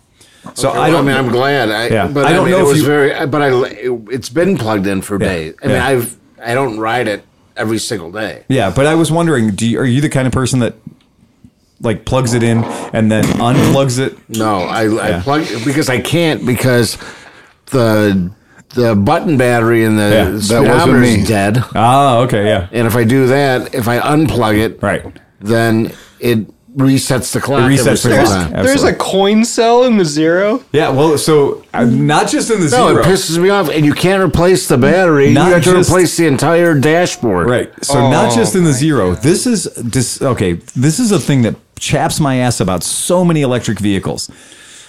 The Harley Davidson, the Zero, the Energica, and pretty much every goddamn thing. These things will have as many as 3 fucking batteries in them. Mm-hmm. The big ass motherfucking battery, which has enough power to run the sun or jumpstart the sun if you needed to.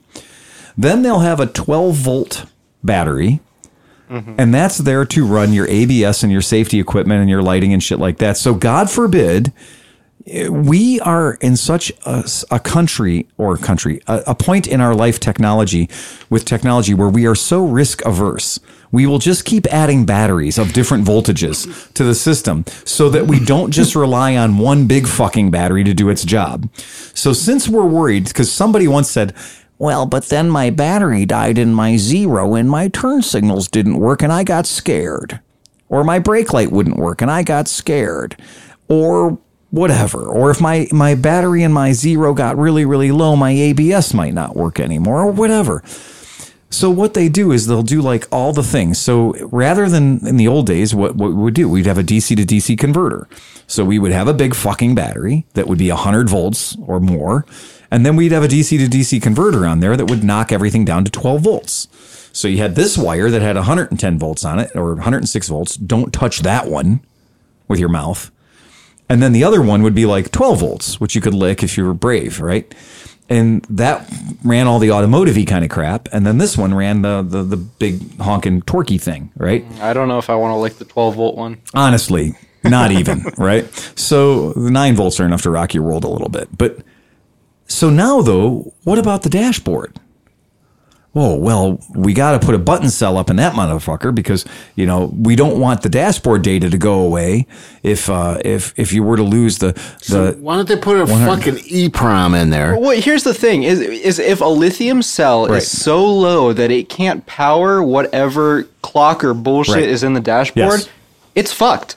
Yes, so, I totally agree.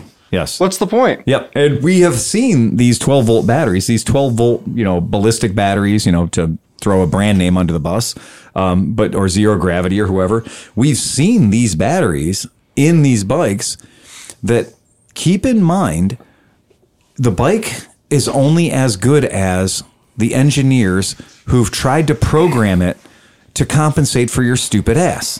Like, I wish a Zero electric motorcycle had a knob on top of it. And knob had 3 settings: off, run, and sleep. Right? So it would need off, run, and sleep. Because what they've done is they've built these systems in that say, okay, well, if you're in goddamn Cleveland, Ohio in the wintertime, right? And we want you to be able to think about riding your bike today, well, then we have to run a little heater. If you look, I think I passed it around for you guys. That little Zero Gravity battery had a little heating pad around it. It had a little resistive heater that, of course, heat takes electricity. Well, where does it get the electricity from, my friends? The fucking battery. Oh, and I've heard of like some people who have the lithium batteries. If it's cold out, they'll turn it on, have the headlight going for a little while. Absolutely. We have been living with lithium shit for a long time. We don't need to put a heater pack on the battery, but I can kind of understand for people who want to just get on the bike and go to make the bike instantly ready to have that 12 volt battery there. And if the battery gets too fucking cold, It's not going to work. So what do? Well, we put a heating pad on the battery. Well, because, heat's free. So if you're not riding your bike and you're not riding your bike and I'm not riding my bike, we're not plugging the fucker in. It's just there. So yes, we used to be able to plug a zero in October, ride it down to 65%, unplug the son of a bitch, and it would stay at 65% until March, or maybe 64%. It would lose like 1%. But now, because the bike goes, I have to be ready, I'm going to keep that battery warm.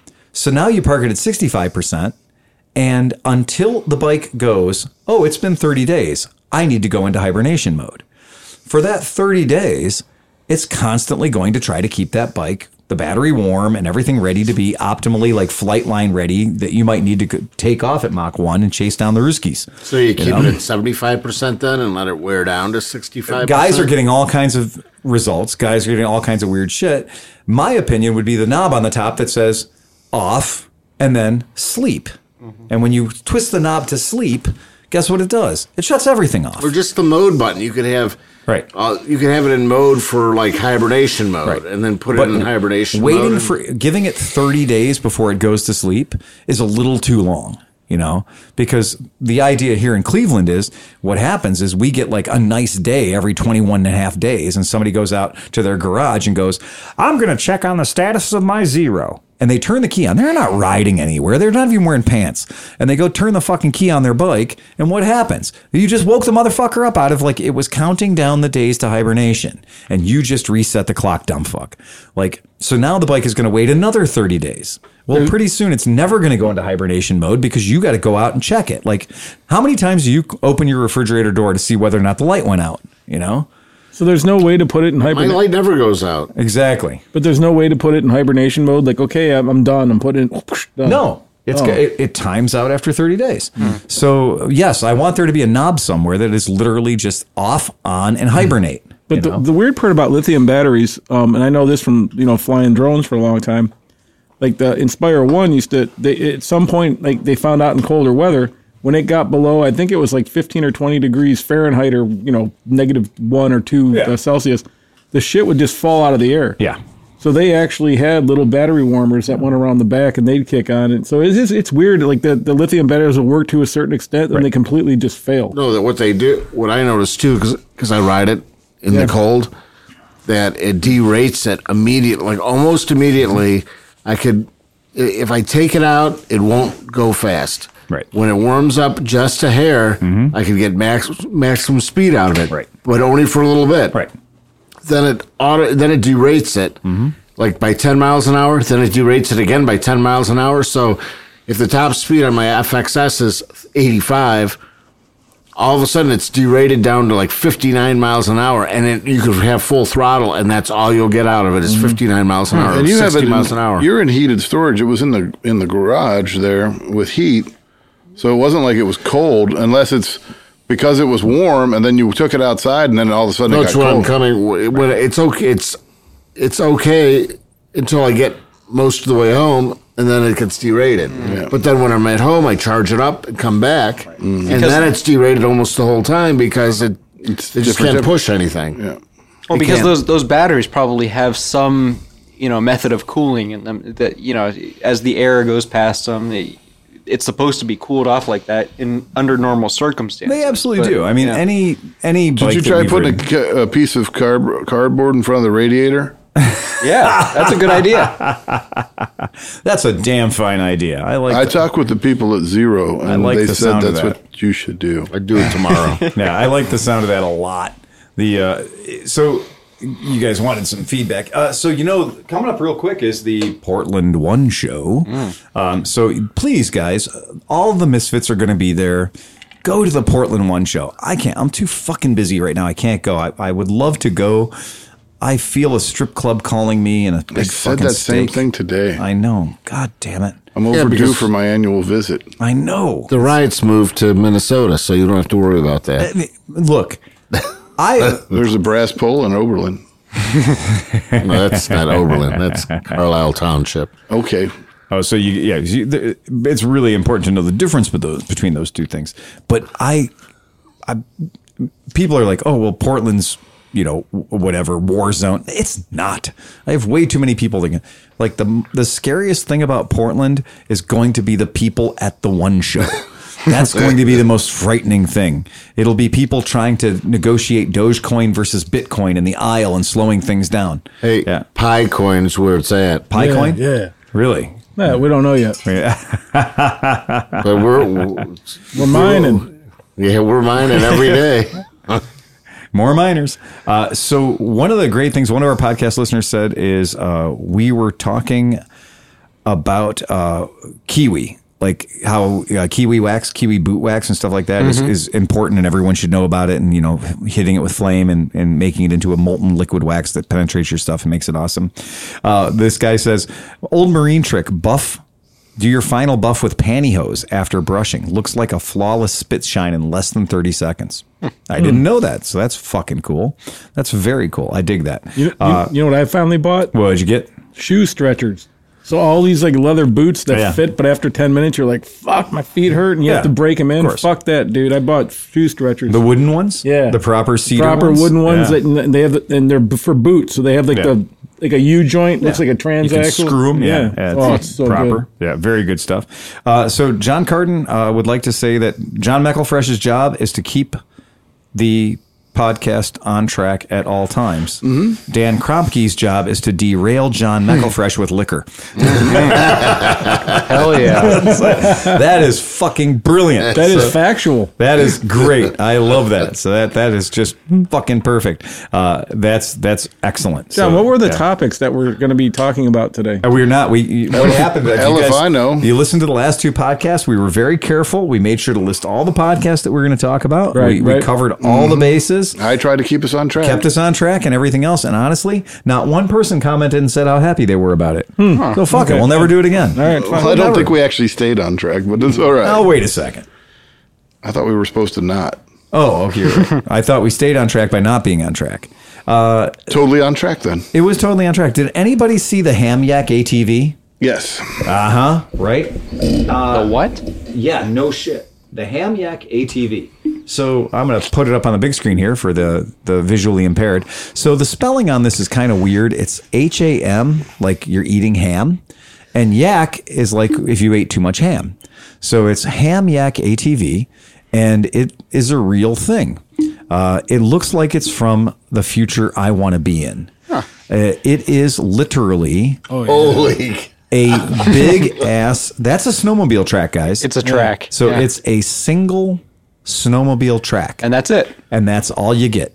It is a single snowmobile track. Is that how you sit on it? No, that's a hipster. That's a guy posting his pictures to Instagrambles. That's from Highway. Okay. They've moved Highway's moved into this particular venue. But I like everything about it. It screams Mid-Ohio and nothing else. Yeah. Okay, it's smaller than I first thought it would be. Yes, it is 50cc scooter size. Okay. But, Yeah. but how do you turn? You just lean. I think you have to actually drag a foot or something. Probably. Yeah. Do you know the magic that we had when we had that Weisinger? Because I watched the video, Right. and it was the guy riding it in a straight line and kind of doing a wheelie and doing this. Yeah. And then he got off of it and kind of did like a donut thing. Yep. At no point did he actually turn. No. I don't think the steering handlebars go Right there, anywhere. that- Right. I think it's just you muscle it around. But the thing was, when we were riding the Weisinger, like the piece of my childhood that I never got to have because I was financially challenged. But like when I finally got one, I was shocked to find out that you don't ride those like you're supposed to. Oh. That like you do everything the wrong way. Nick found that out at my Oh house. yeah. Yeah. And it was incredibly intuitive once you get on it. I rode your Big Red. Yeah. And it's like riding around on the pavement at first, I was like, this is kind of weird. But as soon as I got onto the grass and got comfortable with it, it's like, okay, this makes sense. And it's everything you know about motorcycles, but Yeah. reverse. You're Instead leaning of on leaning into the turn, you actually lean the bike out of the turn Exactly. and pick up the inside wheel. Yep. And so if you pick up the inside wheel, you're now using two different legs of the triangle and the bike turns. So the direction of the handlebars is totally insignificant. And that's, I think, what this does. I think the idea behind the Ham Yak ATV, and of course you know it's Russian, right? I mean, it's got to be. There's no getting around. This thing is as Russian as they fucking come. Like this can't be anything but Russian. I mean, You don't think it's Chinese? I don't know. I like Every time what- I see a picture of it, it's got one of these Russian fucking crazy 4x4 floaty vehicles in the background. Well, those I think are Ukrainian. The Sherp. The Yep, Sherps. the Sherp. Yeah, the Sherps. So every time I see one of these ham yaks, there's a Sherp in the background, and that means one thing. Eastern Bloc. Dude, those Sherps are impressive. Of course they are. They are so impressive. And I think P. Diddy will buy you one if he just likes you. I think he's bought like a bunch of those for Phil, I think people you've he got a knows. delivery outside. Oh shit! Look at that. We sure do. Probably 16 bikes just waiting. Yeah. God, They it just wouldn't shock me. They've got a new distributor now, and they're fucking freaked Guy out. starts knocking on the door. Yeah. Got 16 bikes for you. Yeah, go fuck your hat, dude. at It's 9 late. o'clock, at 9:30 at night. We get people calling here at 9 o'clock, 9:30 at night wanting a spark plug. And not even unusual. Totally on the reg. Like, yeah, I need a spark plug for my kimchi or whatever the fuck. And Are they loading my Helix? yeah, Oh, they're taking off. it's shipped. They got your bike. Delta Freight Systems. They just took your Helix. So yeah, that fucking ham yak, that is baller. I love that thing. Ben Big sent me that, and I'm just like, dude, that shit is fucking cool. Is there any word on how much those cost? I don't know. But you have to do your own research. Like, Yeah. we're not going to give you the whole thing, just the tip. Do you want it painted? It's 5 bowls of borscht. Borscht is good. Yeah, I'm not dogging it. I'm For saying. many rubles you put inside your Sherp. But he also said the KTM 1290 Duke RR sold out in 48 minutes and a waiting list was created. I'm going to tell you, I've been in this industry for a long time. Nothing sells out in 48 minutes. It takes 6 months to get to the fucking dealer sometimes. Look, if this is what I think it is, which is a Naked sport bike. What's the best way to sell a bike?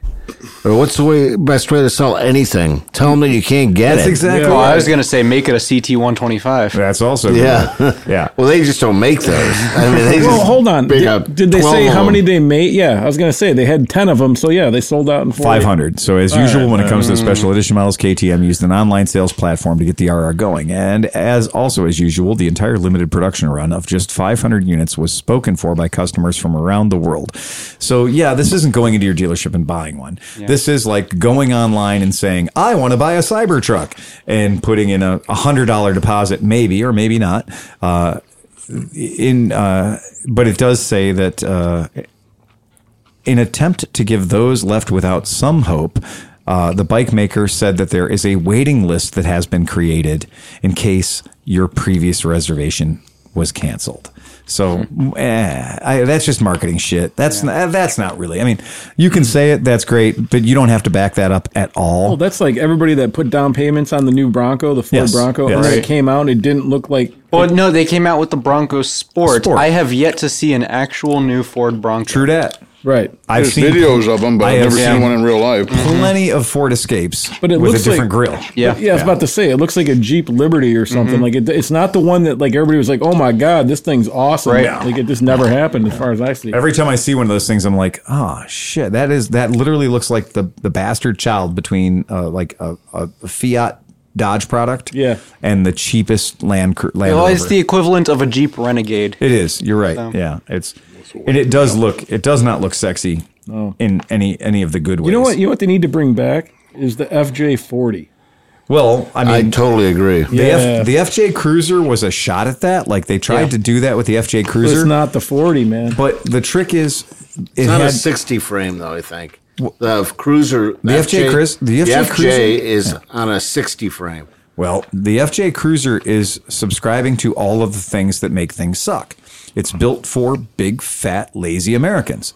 And so you can't take an FJ40, which was basically just a version of a Jeep, a Japanese version of a Jeep, and then say, okay, well, we're gonna make it wider. Okay, you're gonna make it wider. We're gonna make it longer. Okay, we got to make it comfortable. Okay, we got to put air conditioning in it. Okay, we got to put 18 airbags in it. Okay, great. We got to make it get 22 miles a gallon. Great. And what you end up with is a Bradley fighting vehicle, because like everybody has the best intentions to build a thing that's going to do the thing and be historically accurate. Yeah. But like the closest anybody's ever gotten to any of that shit is like the clown car that is the Volkswagen Beetle, the new Volkswagen Beetle, or the Sweet ass HHR. Oh God. okay. How about instead? How about the Mini, the BMW Mini? Yeah. Which like has a longer wheelbase than a Land Rover Discovery. Well, So, the 2003 was pretty cool. 2003 to 5 wasn't. No, the early ones were good, and now they have like the Clubman. Yeah, they don't It's look the like a size Mini of at all. Oh no, minivan. even just the regular Mini is huge. Yes. now. Yes. Yeah. A Mini is not a small car by any standard. No, So- but I had a 2003 and an S, and it was a real European car because like it had electrical problems, it leaked water. Like, No cup holders. it was made in Mexico. It was like a real European car. Did you have another one of those red chicken wings or those red chicken fillets? Oh, yeah. Those things are fucking flamethrower, man. I can smell it from here, and it's kind of making my eyes water. And I didn't think it was that hot. hey, how's the plumbing another at the one, shit Chief. plant? You're gonna, My God, John's man. going to cause his own backup tomorrow at the shit plant. He might. He does every day. I mean, It's cool because if you run outside really fast, you can see your turd going down. I'm going to eat this entire bowl of corn, and I'm not going to leave here until I watch it leave. That sounds He's perfect. going to number him. you okay, big fella? My ass is gonna fucking burn tomorrow. I fell into a burning ring of fire. I think drinking what, beer makes it worse. I go to Cozumel and I order a pint of habanero salsa, and Okay. everybody there says you're the only people in this whole city that orders that. And then every time they make it hotter, and I'm like, well, they want to make it hotter so you don't order it anymore.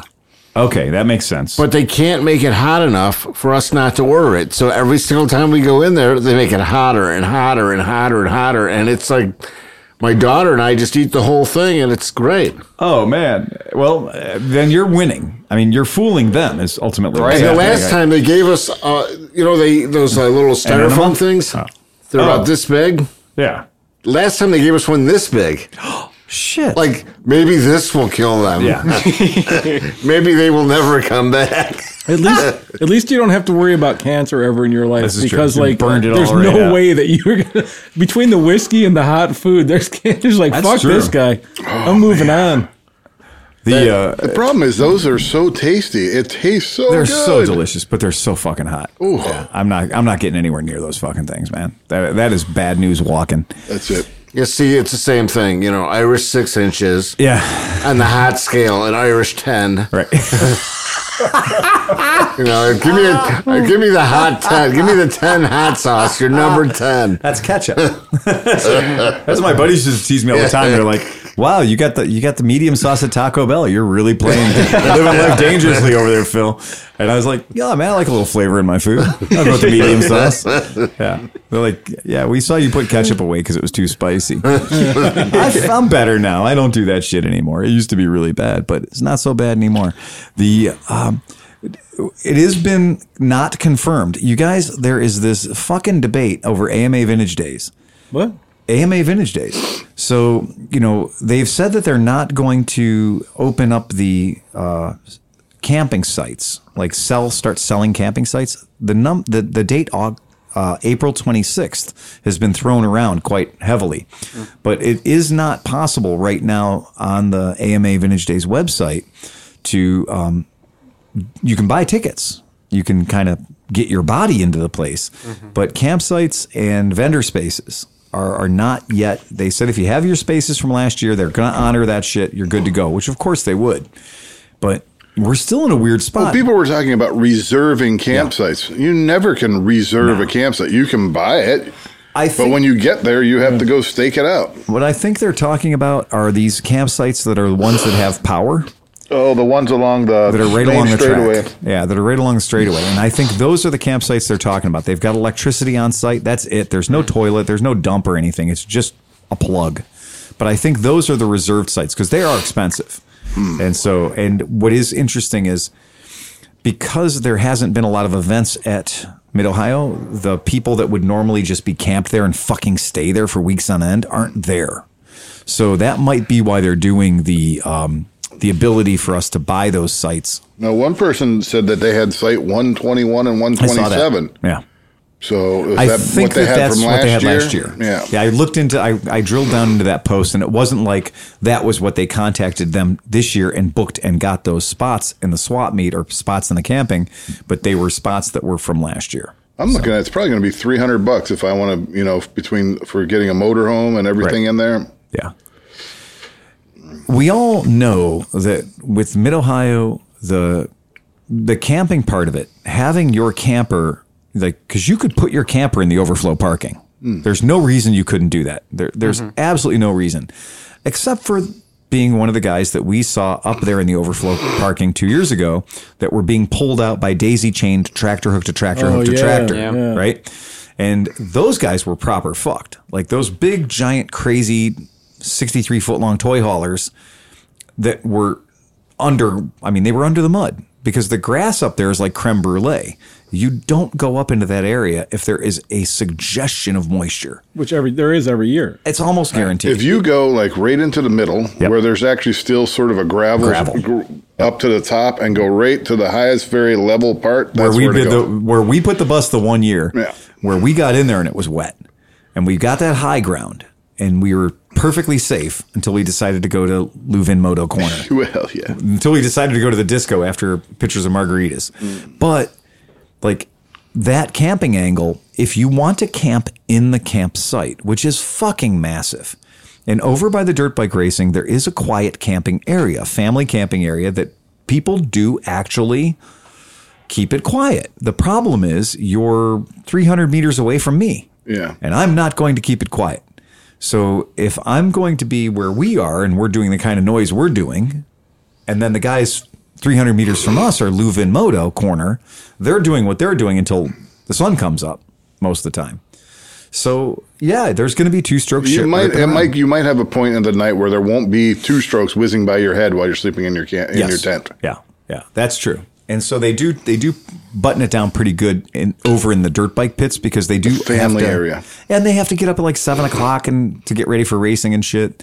So that is the thing. As much as people maybe were kind of upset that we weren't in the mix the 1 year, it was nice to wake up and be able to be like, hey, let's have breakfast and not have a two-stroke blowing something in your pie hole when you're trying to make your breakfast or coffee or something like that. Like that was all right. It was nice. And also we were right next to the swap meet. So yeah, that was nice too. Yeah, for me, it doesn't really matter too much because I'm up as soon as it's daylight. I'm up before 7 o'clock. Yeah, I'm ready to go. I'm waiting for 7 o'clock to start my bike up and go for a ride and go fuck around, whatever. And it doesn't matter if I was up until 5 o'clock in the morning. Maybe I just fall asleep for a couple hours. You're gonna go for it for a few days. That's an insomnia weekend. Yeah, it's fine. I'm totally okay with it. I'll sleep 3 hours a night. That'll be great. It's $50 for the whole weekend, just to buy a pass to walk in, and that's fucking great. I mean, that's cheap and that's a good time. It is funny that they've started this VIP club thing. I'm going to throw it up to the big screen so you guys can see it because it's kind of funny. The VIP club, when you read about the benefits of the VIP club, you get access to the Mid-Ohio deck. I'm not sure what that is, but I'm pretty sure that's part of the racing structure. It's like on the infield. When have you not been able to go on there? I don't know. Because I've been up there every year. Right. And I don't know if this is going to be like Punk Rock Bowling where you pay this $100 and you go somewhere and they've got like a bar there and they got clean bathrooms, that kind of deal. You get a weekend general admission ticket, which would be $50, right? You get a continental breakfast on Saturday and Sunday. Now that's got to be worth at least $10 a piece right there. So Saturday and Sunday continental breakfast, that's worth $10. You get a catered lunch on Saturday and Sunday. Oh. You get light snacks on Friday, Saturday, and Sunday, which means they probably have a bag of chips, right? Damn. Sitting out on the table. A limited open bar with beer, wine, soft drinks, and water, and a cash bar with liquor sales. How is this not the best deal in the world? Holy shit. It's a great deal. They have no idea what great they deal. have no idea what they're getting. Right. How can we abuse this? They will never do this. They will never do it. This is the year to do it because they're thinking like, how much beer can these guys drink? I am challenge not accepted. Joking. When I is limited, so that might mean they give you two tickets or something. Well, then to it drink. can't be an open bar. It says a limited open bar. Meaning that they only have like 1 or 2 beers. That's what limited. In my opinion, I think it limits you to the amount. Well, we're gonna put that to the test. It would be stupid to say, hey man, I'm gonna unlimited. I mean, It has to be an amount. It can't just be what your selection is here. You have 2 beers. Dude, you can drink a billion of them. There's at least 7 of us going. We all have hats and shirts. We can switch several times. This is true. I learned, though, in college, if you're willing to buy kegs, I can get it down to about $5 a person on how much it would cost. Absolutely. I guarantee. It is absolutely. Now, they are going to hit you with a $10 order charge, so take that. I'm going to go ahead and see if it'll let you buy multiple tickets, apparently. So that's nice. So that's cool. That's fine. That's badass. I'm going to go ahead and just fucking buy the thing, and we'll see what happens, and we'll report to our podcast listeners how it fucking worked. Oh, yeah. Because it doesn't appear to be anything weird, and it hasn't. Do you think I can drink $100 worth of open bar? Mm-hmm. Yeah, pretty much. Yeah. I don't think I have any problem at all drinking $100 worth of open bar. Plus, of all the meals, come on. That's worth it, and it's $50 to get a ticket for this thing anyway. So, and the folks from AMA Vintage Days haven't contacted me yet to see if I would speak. So I'm not being compensated as a presenter in any way. So Phil, I'm going to give you some 1-gallon Ziploc bags when you go to the Continental Breakfast. Excellent idea. Yes, I need 14 pounds of scrambled eggs, please. Yes. Yep. It'll probably be one of those things that, like, Continental Breakfast is from 0600 to 071, Or you get a muffin and a cereal and a box of cereal. The Thursday night thing that they do at the Honda Corner, where they give you, like, the hot dogs and stuff, and the hamburgers. It's like, I can never get there in time. Yeah. I always get there, and it's like just fucking scraps, man, by the time I show up. Well, and they had, like, a bag of chips, and, like, we went by with the thing, and I wasn't eating a hot dog, so I, like, put my thing up for some chips, and the lady put, like, 4 chips on it. Oh, all right. Solid. Thanks, Honda. Yeah. You won't go hungry. No, you won't, will you? Well, apparently, I was already enrolled in this thing. There was only 1 bag of chips. You have to share. That's true. That is absolutely true. And it was snack size. Yep, I totally agree. So that's cool. What I was thinking about, though, for AMA Vintage Days is now that most of you guys have seen the status of the trailer or the warehouse, we're gonna have to sell some bikes. Like, I got to be there with my selling hat on. I can't just have my drinking hat on. And honestly, a lot of people that we were friends with probably aren't going to come out because, COVID or things or whatever. But I think I'm going to have to be there and really try to sell some shit. So I'm going to get 2 or 3 swap meet spaces. And I think we'll have some space. We'll have some space to put some stuff. And, as much as it pains me to think about it, yeah, I want to sell some stuff. I want to be that guy who rents a U-Haul trailer, towed behind a U-Haul truck, and delivers everything on Thursday, and then doesn't bring any of it home, including the U-Haul. No, the U-Hauls that shit gets returned the same day. Like, those are the 1-day rentals that they always brag about, but nobody can ever pull off. But I will do it. I'll be the guy who's like, fuck yeah, I'm going to pick it up right here, and I'm going to return it right there in Lexington, at the only U-Haul place in Lexington. Yeah, I want to be the guy who actually pulls that move off, because I would love to empty that warehouse by about 25 bikes. Well, we have that whole row was designated to go to AMA, right? Yeah, the entire row. That's 25, 30 bikes that we can all go to AMA Vintage Days. And I'm sure that between now and then we could get 9 of those bikes running. I'd like to go over there and get first dibs. Yeah. I'm like, what are we talking those about? bikes are like, I'm he wants the cushy seat Kimco. That Kimco. I'm not that interested, but it's not a bad bike. Well, I will tell you, first of all, for Mid-Ohio, that thing's a sweetheart. And it was at Mid-Ohio 2 years ago, and nobody bought it. So we had it there. We had it marked down to like $600 or something, and nobody bought it. And like some dude came up and he was like, well, if that thing's still here on Monday or Sunday, I'm going to buy it. Crickets, man. That guy never showed up. It starts, it runs, it hauls anything you want to haul. It's a big, comfy scooter. But the seat is so butt ugly. The seat is butt-ugly. It is. What's it look like when your ass is sitting on it? Right, exactly. It's invisible. So it's like a Russell Daylong. It's ugly as fuck. I'm sure there's... No, but you're like this. This is the dashboard. Because it pushes you so far forward that you're... It absolutely does. Like not joking. It Pretty pushes you sure I into the saw dashboard. a Grand Vista 250 seat laying like Right next to it. right next Yeah, to it somewhere. Yeah. There over is. We have plenty of those, man. I mean, that's not like Yeah. That's not a deal breaker. Not even close to being a deal breaker. So, yeah, I mean, there's bikes that are there that we know they work because they worked at Mid-Ohio 2 years ago. there were a couple crash Vespas I was trying to work James like a dirty deal from. Oh, those modern Vespas? Yeah, so I've got 2 crashed modern Vespas that one of them's fuel injected too. One of them's 150 and it's fuel injected. I already know that. Yeah. So James said I could have that for $400. he did not. He did not tell you What that. did Renee say John was? I don't know. What did he say? No, Renee. Well, yeah, a punter. John turned into a yeah. punter. Yeah. Like John suddenly became a punter. I don't know why. I don't know if he this. just became a punter. I think he's got a long history of punting. I thought it was funny though. I I mean, bought a bike. I bought stuff. I just bought a bunch of other stuff. I'm buying stuff. yeah. Why shouldn't I prosper? Why should not I prosper? Like, and that, I mean, that is the hilarious thing is you get in that position where you're like, okay, you're going to sell your friend a bike. So like, that's weird because you're like, we all play together and you've bought bikes from me. Blade, You've bought bikes from me. I was trying to get guys in the lunchroom. I'm like, okay, we got to call Phil. Somebody's Yes. got to offer him $2,500 for that Versy right now. Absolutely. Right. I want 10 guys to call him and just beat him up. I want him to schedule appointments, test rides, not show up. I want him begging to get rid of that Versy. Yep, exactly. And then, so when I call and offer you 3, you're just doing me a favor, right? I mean, there's no, I felt like you were doing a favor for what you sold it for me. You quoted me a price and I paid it, and I'm happy. And exactly, and that's it. And when Except I saw for you, it's only got 60 horsepower. it's only got 60 horsepower. Clearly, that's a problem. Why even Yeah. buy a bike with 60 horsepower? Oh man, true dat. Yeah. Tuned for the low and mid range. Yes.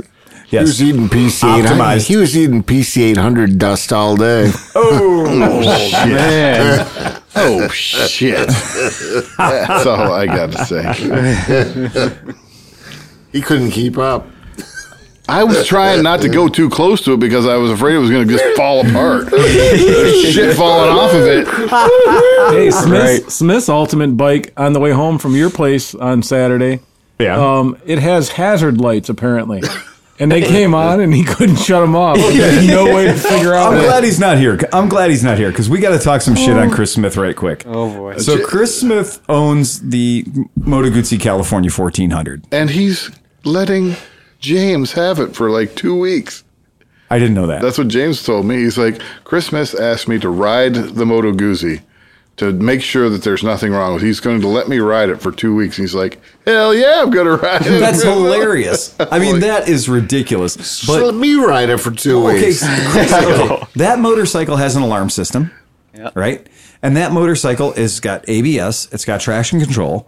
It's a modern Cruise control. cruise control. It's a modern cutting edge motorcycle. He has never successfully started that motorcycle in the history of his ownership. And he's also called me to say, I got 4 lights flashing on my bike. And I'm like, which 4 lights are they? You know, like which ones on the dashboard? I'm picturing the speedometer. And, Because there's 92 lights on the dashboard. right. And I'm like, so which 4 lights are flashing? And he's like, well, it's the turn signals in the front and the turn signals on the back. And I was like, you mean your 4-way flashers? Yeah.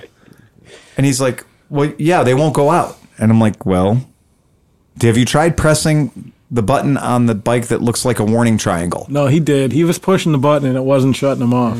Okay, but at some point I told him, turn the key on, press and hold the button, and when they stop flashing, turn the key off. And he did, and they shut off. Because they're not still flashing now. That we know of. Right. But he said they went off. You just put tape over But the them. thing is, like, okay, once you activate the 4-way flashers, Oh, you have to like reset them. think about it. Yeah. What are 4-way flashers used for? My bike is broken. And you're Right. going to take your keys. You're going just to in take your case. keys with Yeah. you. So you're going to take your keys with you. The bike is broken. So the flashers would still be on, and you wouldn't be able to just walk up and turn them off because that would negate having the 4-way flashers on. Now that makes sense. So you turn the key on, you turn the 4-way flashers off.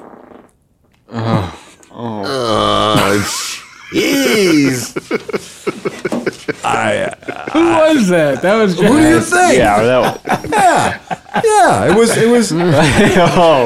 oh, there's finger pointing going on. I think it's bad though that the guy that's 180 degrees opposite the table from me is over here wafting, and then the other guy sitting next to me is the guy kind of smirking because they're in like this weird game of like the world's worst game of Battleship. I must be in the jet stream because I didn't get it. Yeah. Right. That wasn't bad. That wasn't bad. I It's turned down. worse than the digester. I turned down my mic though. That's the thing. You could have like aimed it away from the fucking mic. Well, I did. I aimed it back there. The mic's up here. I leaned into it. B6. You sunk my destroyer. Yeah. Fuck. I just did order it. It's $110. They charge you a $10 service charge. Man. And I did buy it. So here you go. Best $110 you can spend. I will find out because I was going to spend $50 to get a ticket anyway. So now I got the whole weekend pass thing, and I got something that gives me into the whatever they call it. What do they call that thing? They call it the handy suite. The handy deck. Suite. It's the Mid Ohio Handy Deck. Yeah. Everybody comes out happy. Yay. My mic's still vibrating from that fucking Oh, you didn't even read the thing. It's like you get the weekend general admission ticket, check. You get the continental breakfast on Saturday and Sunday, check. You get catered lunch Saturday and Sunday, whatever that is, check. You get light snacks Friday, Saturday, and Sunday night, and they get the glory hole on Saturday night. So that's fucking cool. They're looking out for you. Limited open bar. Again, limited. Wait, did it say you get to work the glory hole? It doesn't specify. Oh, okay. I got to say, I'm pretty much equal opportunity at this point. Look, I'll throw a tug in for sport. I'll do my part. Taking one for the team. That's exactly it. The hell? Look at that can. Wow, very American. Jesus Christ. Oh, it's hoppy. It's a code name Special Hoperations. Aren't they clever? Mm-hmm. Yeah. Breakside Brewery, Portland, Oregon. Yeah. I'm not going to drink this because I don't drink really super hoppy beer. So All right, Steve does. Yeah. He likes any kind of hops. But it's Portland. I mean, come on. Yeah, I mean, you got to support him, right? Yeah. So yeah, that's that. So I don't know. Anybody else got anything else? Anything fun or exciting? No, not No, really. it's been a boring week. Yeah. Okay, I because It's been a year. I've been riding this year, so as you know, last year's podcast was always like, I haven't ridden a bike or anything, but I've managed to ride a few days to work and everything. Here is the one problem with your compound. Every week now we plan to go ride, Right. And then we meet at his Right. compound, and then we end up just fucking off and like building a thing or parking his RV or chainsawing shit or drinking. you mean you're going somewhere and having fun? Yeah. Yeah, right. Because when you go to the clubhouse, you don't need to go out and find other adventures if the clubhouse has all the adventures there. And I guess 38 miles there and back is almost 70-mile ride. That's a hell of a ride. Yeah, you know, That's by any standards. over 100 for me. Right. Yeah, I mean, right. yeah. I mean, come on. That's more than the Distinguished Gentleman's Ride is supposed to be. Right. So I have a question for the panel. Okay. Told you I just put the new rear cushions on the rear wheel of the S65. The Cush Drive. Yeah. I call them buffers. There's still a problem with the chain adjustment where it's too loose here. Turn the wheel 180 degrees, Oh. and it's too tight. Interesting. Whoa. Well, how's your sprocket? So your Yeah. sprocket center. I mean, did you take a measurement from the edge of the rim on either side to into the sprocket to see how your sprocket is sitting? Did you take a look at it to see? I looked at it. There's nothing. Spin the wheel. Does the I mean, sprocket? that's what I did. I spin the wheel and keep my head lined up, and it all seems fine. It's got to be at the front sprocket. Well, or- what about the chain? I've seen where chains. Is it a brand new chain? It's a pretty new chain. Oh, see. But I've Nice, seen, but I've had chains you where like find they out- get a tight spot in them, and it's like, Dude, when I cut the FJ chain off before I should have, but anyways, I rolled it backwards, right? And you'd expect when it came off the back, because I cut it here, like down here, and you'd expect the rest of it just kind of roll down to the ground and pile up. It just rolled off and it stuck straight out for like a foot and a half. It looks like a sword. That was the bad part of the chain, man. Looks like a sword. And it didn't look that bad. I mean, I honestly don't think there's a way you could put that together that the sprocket wouldn't be centered. I mean, if Right, you're using the brand new rear buffers, sprocket, there's Or, no or way- centered enough. Yeah, exactly. Because there's an axle and there's a bearing. Yeah. And there's a hub. And that's it. And as long as you don't have any slop in any of those items, the sprocket should only go in a non-orbital fashion. So that makes sense. Now, okay, let's throw the weird shit out. So, Is it a new sprocket on a slightly used chain though? I think they're maybe a new chain on 2 slightly used sprockets. That can have some problems there because just the way they wear in together. But yeah, and that's true. I can't be sure of that, but I think it might be a new chain. And if you do, and we know this, if you have a motorcycle that was designed to have a, let's say for the sake of argument, a 420 or 428 chain, and somebody's running the wrong size chain, which you might not be able to tell by peeping it, because it's very hard to tell the difference between a 420 and 428 chain until you actually count the links out and measure the links over a given distance. And it'll tell you. You can look it up, and it says like, okay, for 10 links, it should be X amount of millimeters. And that's a good way to test both the wear of the chain and how worn out the chain is, but also to know the type of chain it is, because it isn't marked on the chain, whether it's a 420 or 428 or whatever. So you can go online and you can look, and it'll tell you how many links is supposed to be how many inches or how many centimeters. And this way you'll know 2 things. Is the chain within spec? And 2, what type of chain it is. Then if you would be able to find out if you had a mismatched chain, because yes, if you have the wrong chain on the wrong sprocket, then your teeth are going to be out of time. So what will happen is exactly what you're saying, and that is that the chain will be as the front sprocket and the rear sprocket are rotated. They're not counting the same number of revolutions. The rear sprocket is going 1 revolution. The front is going multiple. I wonder how obvious it would be, though, would you be able to tell visually if you had a 428 chain on a 420 sprocket? It's not that easy. And I mean, I've been there before, and we've had a lot of bikes that came in where the guy was like, any port in a storm, I need a chain to get home.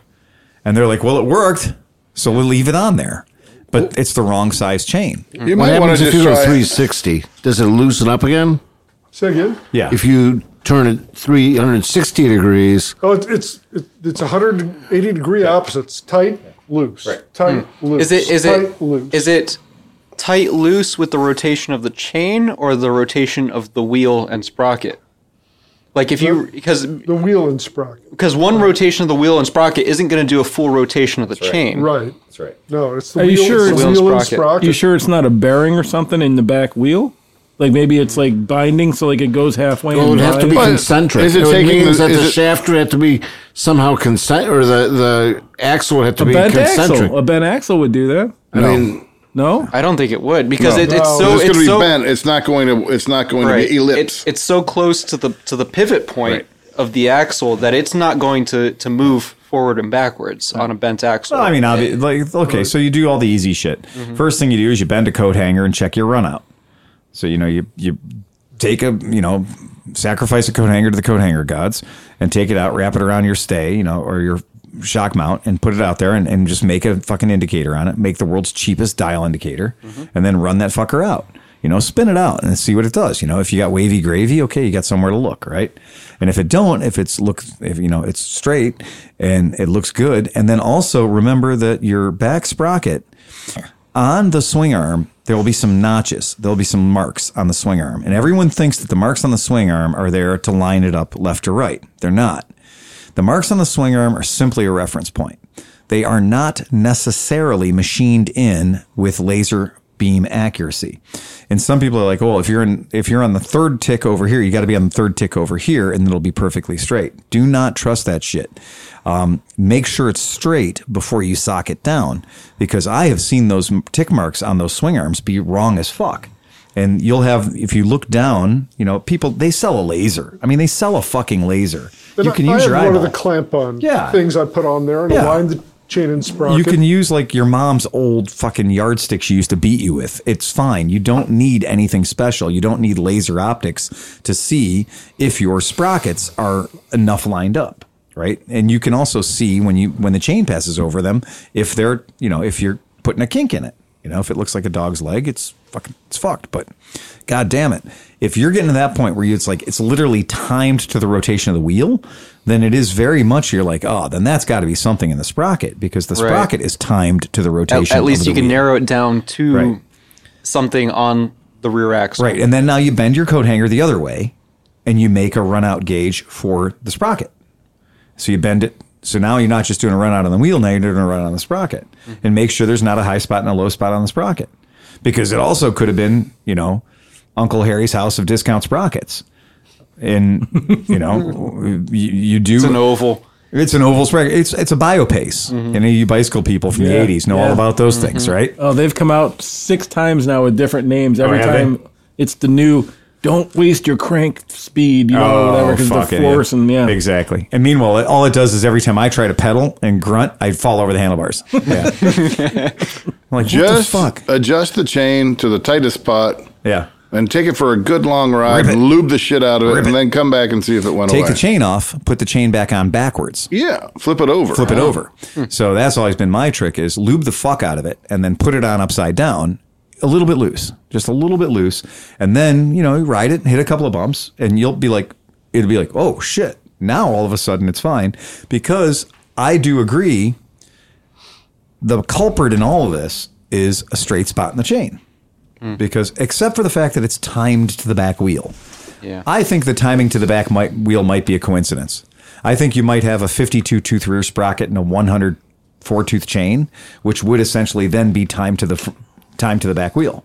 Remember that CTX? Yeah. It did the exact same thing. Yes, it did. That thing did ja, and that it fucking annoying as shit. But you're right. That and that was a new motorcycle. Right. It was like a 2-year-old bike, and that fucking bike did that. That thing was definitely. We chased that. We thought there was something wrong with the suspension, or the rim was bent, or something, and it wasn't. It was that fucking chain had a fucking flat spot in it, or a tight spot. Let's just call it what it was. It had seasonally affective erection disorder. It was stiff. It was stiff for a portion of it. And just enough of that chain was stiff, probably from it just sitting that way. And it just got tightened up.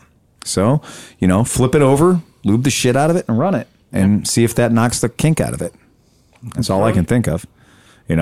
Or buy a tin of wax and immerse it or whatever, paraffin. Oil it. I mean, it's well oiled. Yeah, I mean, so it's going to get its thing. So yeah, I think flipping it upside down. I mean, visually, I would think if you took the chain off and you spun the wheel, you would, if that sprocket wasn't aligned, or if you just put a screwdriver and held it there, it would go.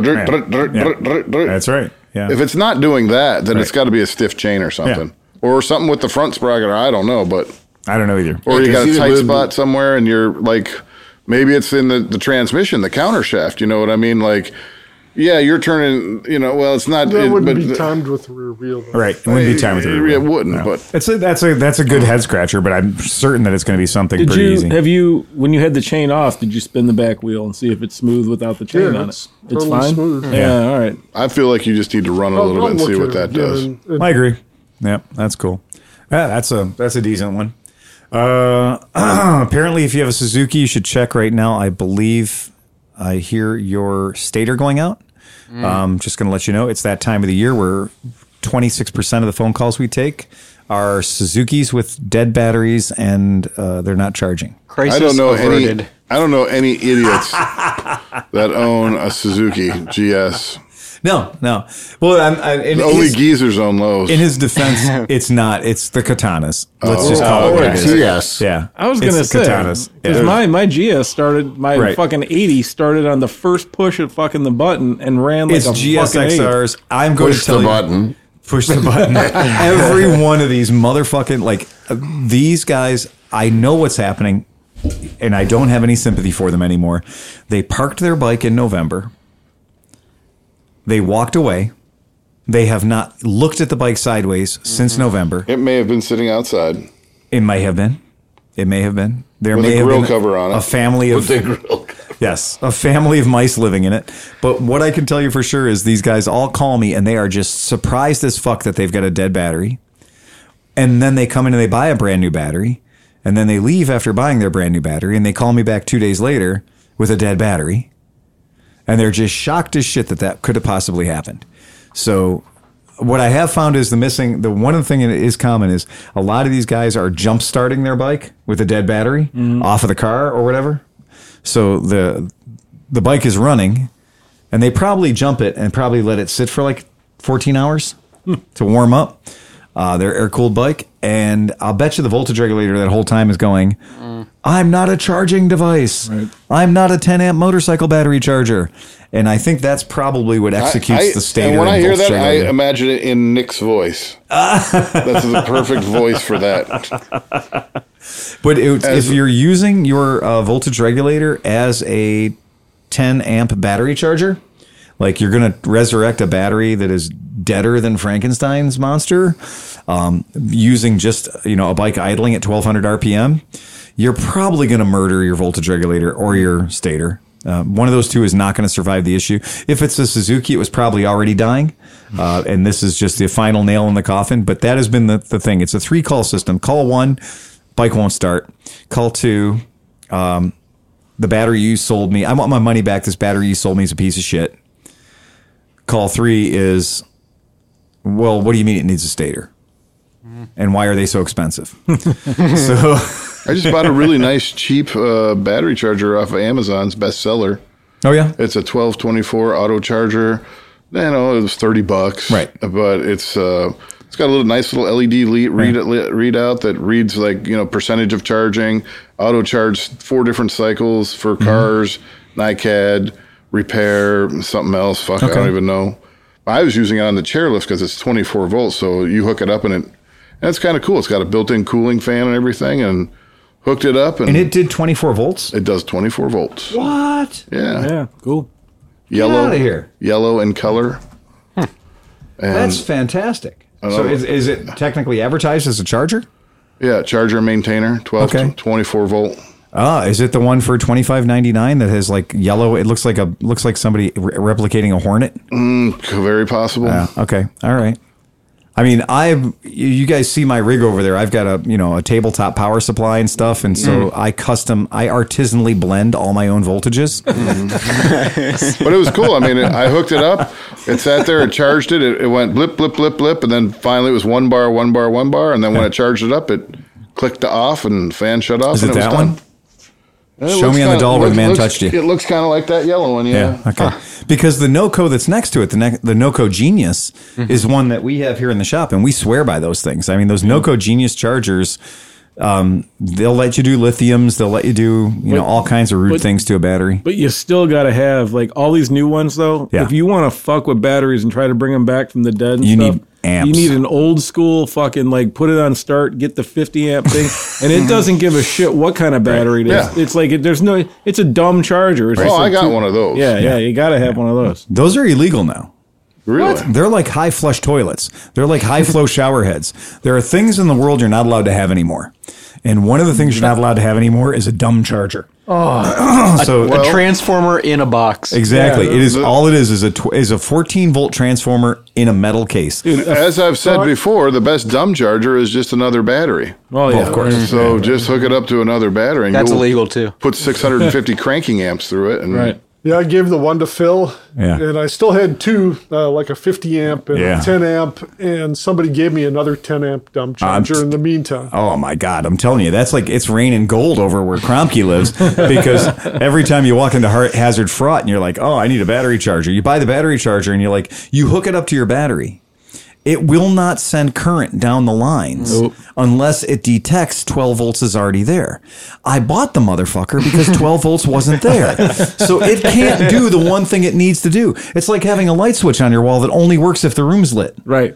It's like, what the fuck, man? You got to trick it first with your dumb charger. Right? You have to, and then once it sees 12 volts, then it'll continue to charge. Exactly. So you need 2 chargers. You hook up to the dumb charger, and then you put the smart charger on top of the dumb charger. It is annoying as fuck. And I've tried a bunch of these things, and you're right. You have to trick it first with a dumb charger.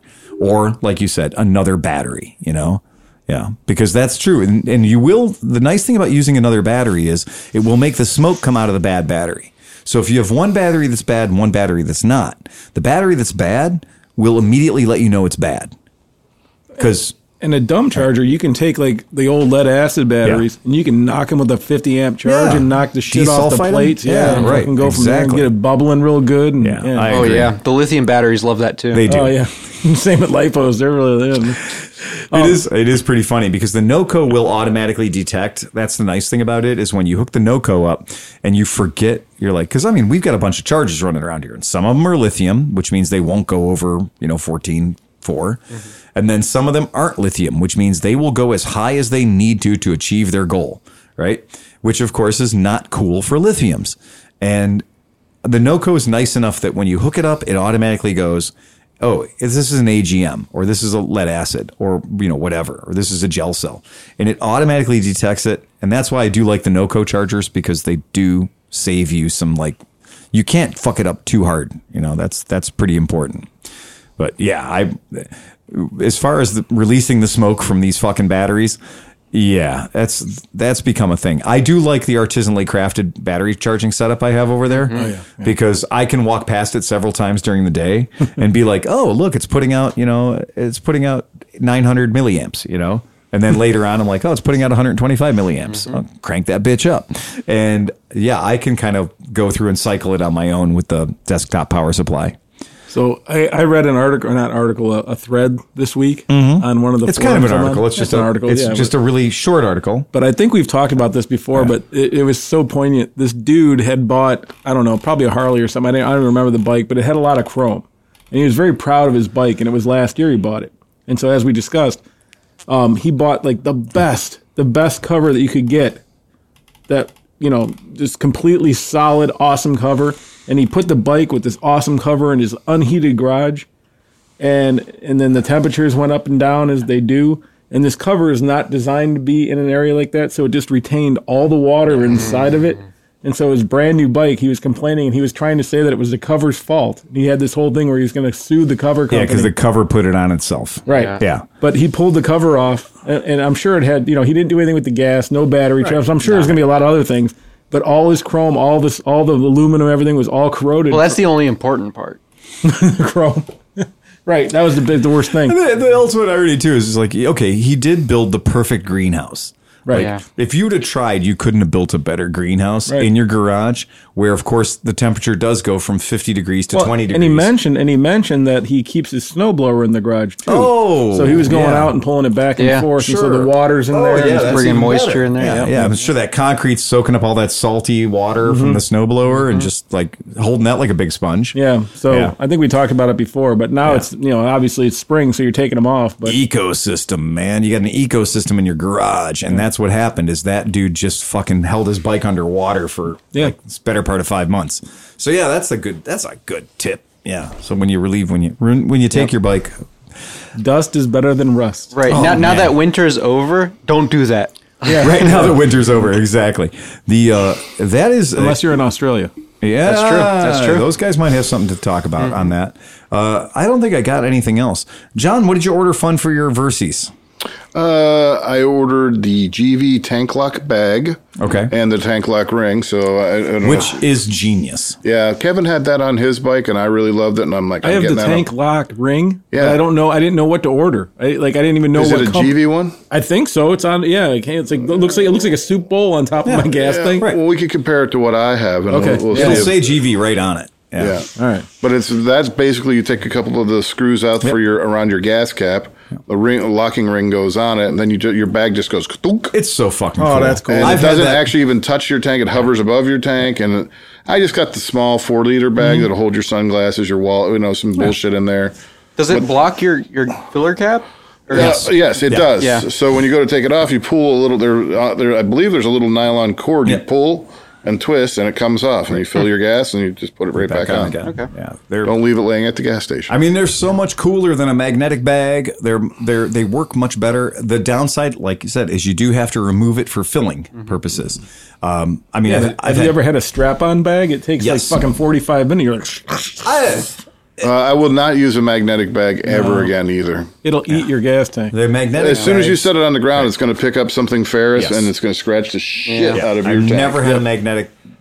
All my magnetic bags, I would always pull the magnets out, clean the shit out of the bag. I'd cut the magnets out of the fucking bag, And then I clean the shit out of the bag and then put a T-shirt down and then put the magnetic bag on top of the T-shirt because those things take paint off a gas tank like nobody's fucking business. Yeah.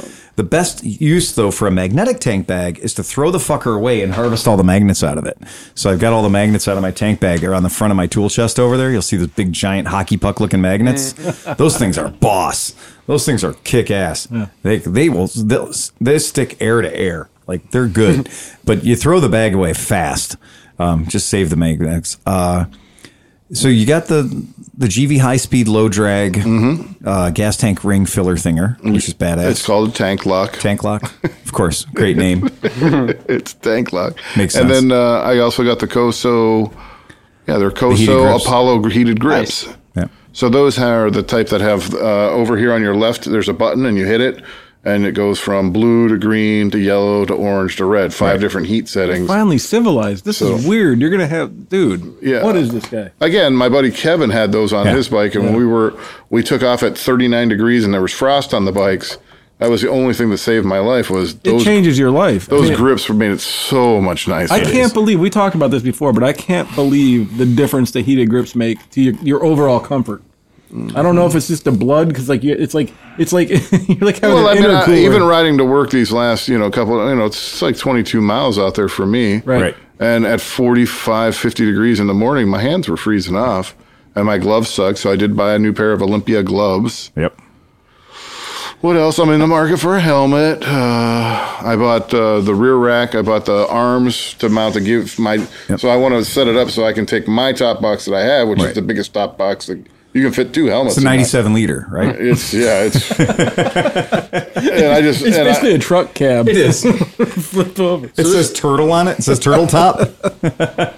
Escargot. You'd camp in it. Yeah. Oh, seriously. I mean, with that top box, you don't really need side bags. No, that's it. But it's also a backrest for my wife when she rides it. It just says Goldwing who? Yeah. So I bought the arms and everything and a plate that I'm going to, it's supposed to use a newer plate on it. I might have to do a You'll little be fine. I might put like a plate on a plate. I might put a plate on that and then drill holes and put the mounting plate on that. Oh, yeah. That's exactly it. I have plates you can have from very expensive ADV kind of stuff that you just drill holes. I'll bring him next week. Cool. Yeah, if you think or this weekend or whatever. Yeah. I think that's about it. I'm in the market. I probably want to get a windshield. I should order. The GV has a windshield, but there's also another one that's a smoked windshield, which I think would kind of look good on that bike. It would look good on that bike. Because it's sort of, it's black and green. You should get like the neon green, and then that'll match your LED underglow that you're going to put on the bottom, too. And I have the LED green underglow lights already from Piper's Halloween costume. So perfect. There you go. Ready to go. I want to do a whole distribution. Though I'm going to do I want to get my ignition. I'm going to fire it off a relay.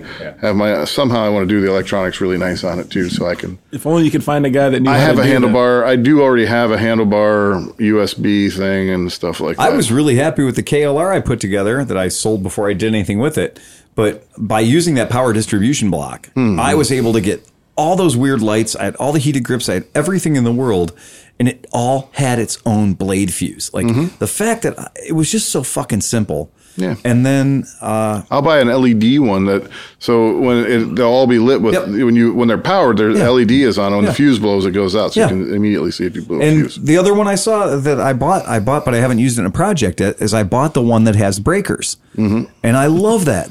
The breaker one is so fucking cool because then if something does happen, you can look and see which one it is. And then you discover the source of the heat, the short, and then flip the breaker and you're good to go. Well, they also have those little mini breaker things. I got the mini breaker ones. You can just... I got them they're built right into the fuses. Honestly, that is one of the trickiest things, but I don't trust it because it's so tiny. You think about a breaker. A breaker's, a 10 amp breaker. Yes, a 10 amp breaker has got some fucking gravity behind it. Not... because like you basically would have to push those like the tip of a paper clip. Sure. And you're like, that's 10 amps. I saw those a lot in the heavy trucks, Peterbilts. Yeah. Kenworth. Whereas the breakers on the power distribution brick are actually big enough to feel like their 30 amps are doing something real. Whereas a bus fuse or what is that, AGC? Is that what they're called? AWG or whatever. I can't remember. Glass ones, or is that? Yeah. Yeah. No, the plasticky ones, the blade fuses. Oh, or whatever their nomenclature is for those fuckers. for the normal ones. They just don't seem to be enough that if they were a push button resettable thing, there'd be enough there to be a trustworthy 10 or 30 amp thing. So, Well, I can tell you they will pop because we know they pop. Yeah, I know they pop. Just do they unpop? That's the trick. Because I know I guarantee they fucking pop. I've shot lightning through those motherfuckers and they pop, but they don't unpop.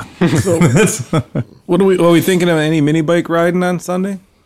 I'm working weather this supposed weekend, to be? so I'll be out there. I probably will work 6 to 2 Saturday and Sunday. If you guys show up or if you're out there, I'll join you in progress. I might actually even camp out Saturday night because my RV's there. Shit, that's nice. If I did that, I might work 5 to 1, so I'll just Be done early. roll out of bed, walk across the creek, and go to work. Not the worst And job it's in the world. dumpster days too. Oh, So if you have garbage, you could take it to the township and throw it all in the. But you have to have an ID, which I okay, do. all right, So yeah. I think the old man's going to be out there working on the house. okay, all right. Well, there you go. That's something for Sunday. All right. Yeah, I like the sound of that. Get together and that sounds like fun to me, man. All right, that's all I got. They got it all. Got it all. Fuck hey, it, dude. One more thing. Yeah. I just had an awful thought. I sold the Bandit Yes, you did. without removing the airbox this spring. So I have a sneaking suspicion that this lady is somewhere in Texas Yeah. with the Bandit Yeah. with an airbox full of birdseed. Oh, oh, really? Yeah. What do you have evidence to suggest that there are Well, vermin? just experience from every past year that I've owned the bike. Okay. So if you are this lady who just bought this Bandit and she's in Austin, Texas, I think so. in maybe. Austin, Texas. So if you smell the dulcet odor of sunflower seeds when you're riding, Empty the airbox. empty the airbox. Right. Do you think sunflower seeds would pop like popcorn? No, at they some won't. point? No. They'll roast. Then you Just just roast eat 'em. them. We know the one that we had the Unless bike. there's actually corn in there. The There bike could that be filled some- up with duck corn, so the duck corn, all the vermin had moved and filled the entire frame of the bike up with duck corn. Mm-hmm. And so we kind of thought we had all of it out until the bike crashed and was upside down and we found like another 7 pounds of duck corn inside of this thing. This bike did occasionally, like when it would run, it fucking smelled like popcorn. Now it never actually produced popping corn out of it, but it did have the popcorn smell.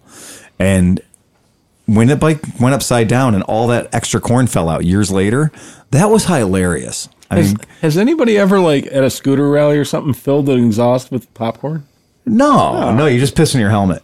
No, but that would be fucking hilarious. Well, remember man. the last band camp that we went to Yeah. 2 years ago? Somebody was handing out those noisemaker things with the little propeller in. Yeah, with a propeller, And yeah. we were duct taping Yes. them to the exhaust pipes. Yeah, and they're hilarious. Yeah. that was the ones you put in your mouth and go. Yeah, those things. And we put them on the exhaust and it's Yep. just. But think about that, like in one of those, like the hollowed out kind of racing sip, like they look stock, but they're not exhaust on a yeah. Vespa. Right. You could just pour a little. Well, there's oil in it. I was I'm going to sure, say. I'm sure the Russians have done it. Yeah, I mean, come on. They've They been have cooking. a deep fryer that's built into the exhaust. Yes. Dude, that would be Yeah. great. They surf, the Russians surf with dynamite. They're so cool.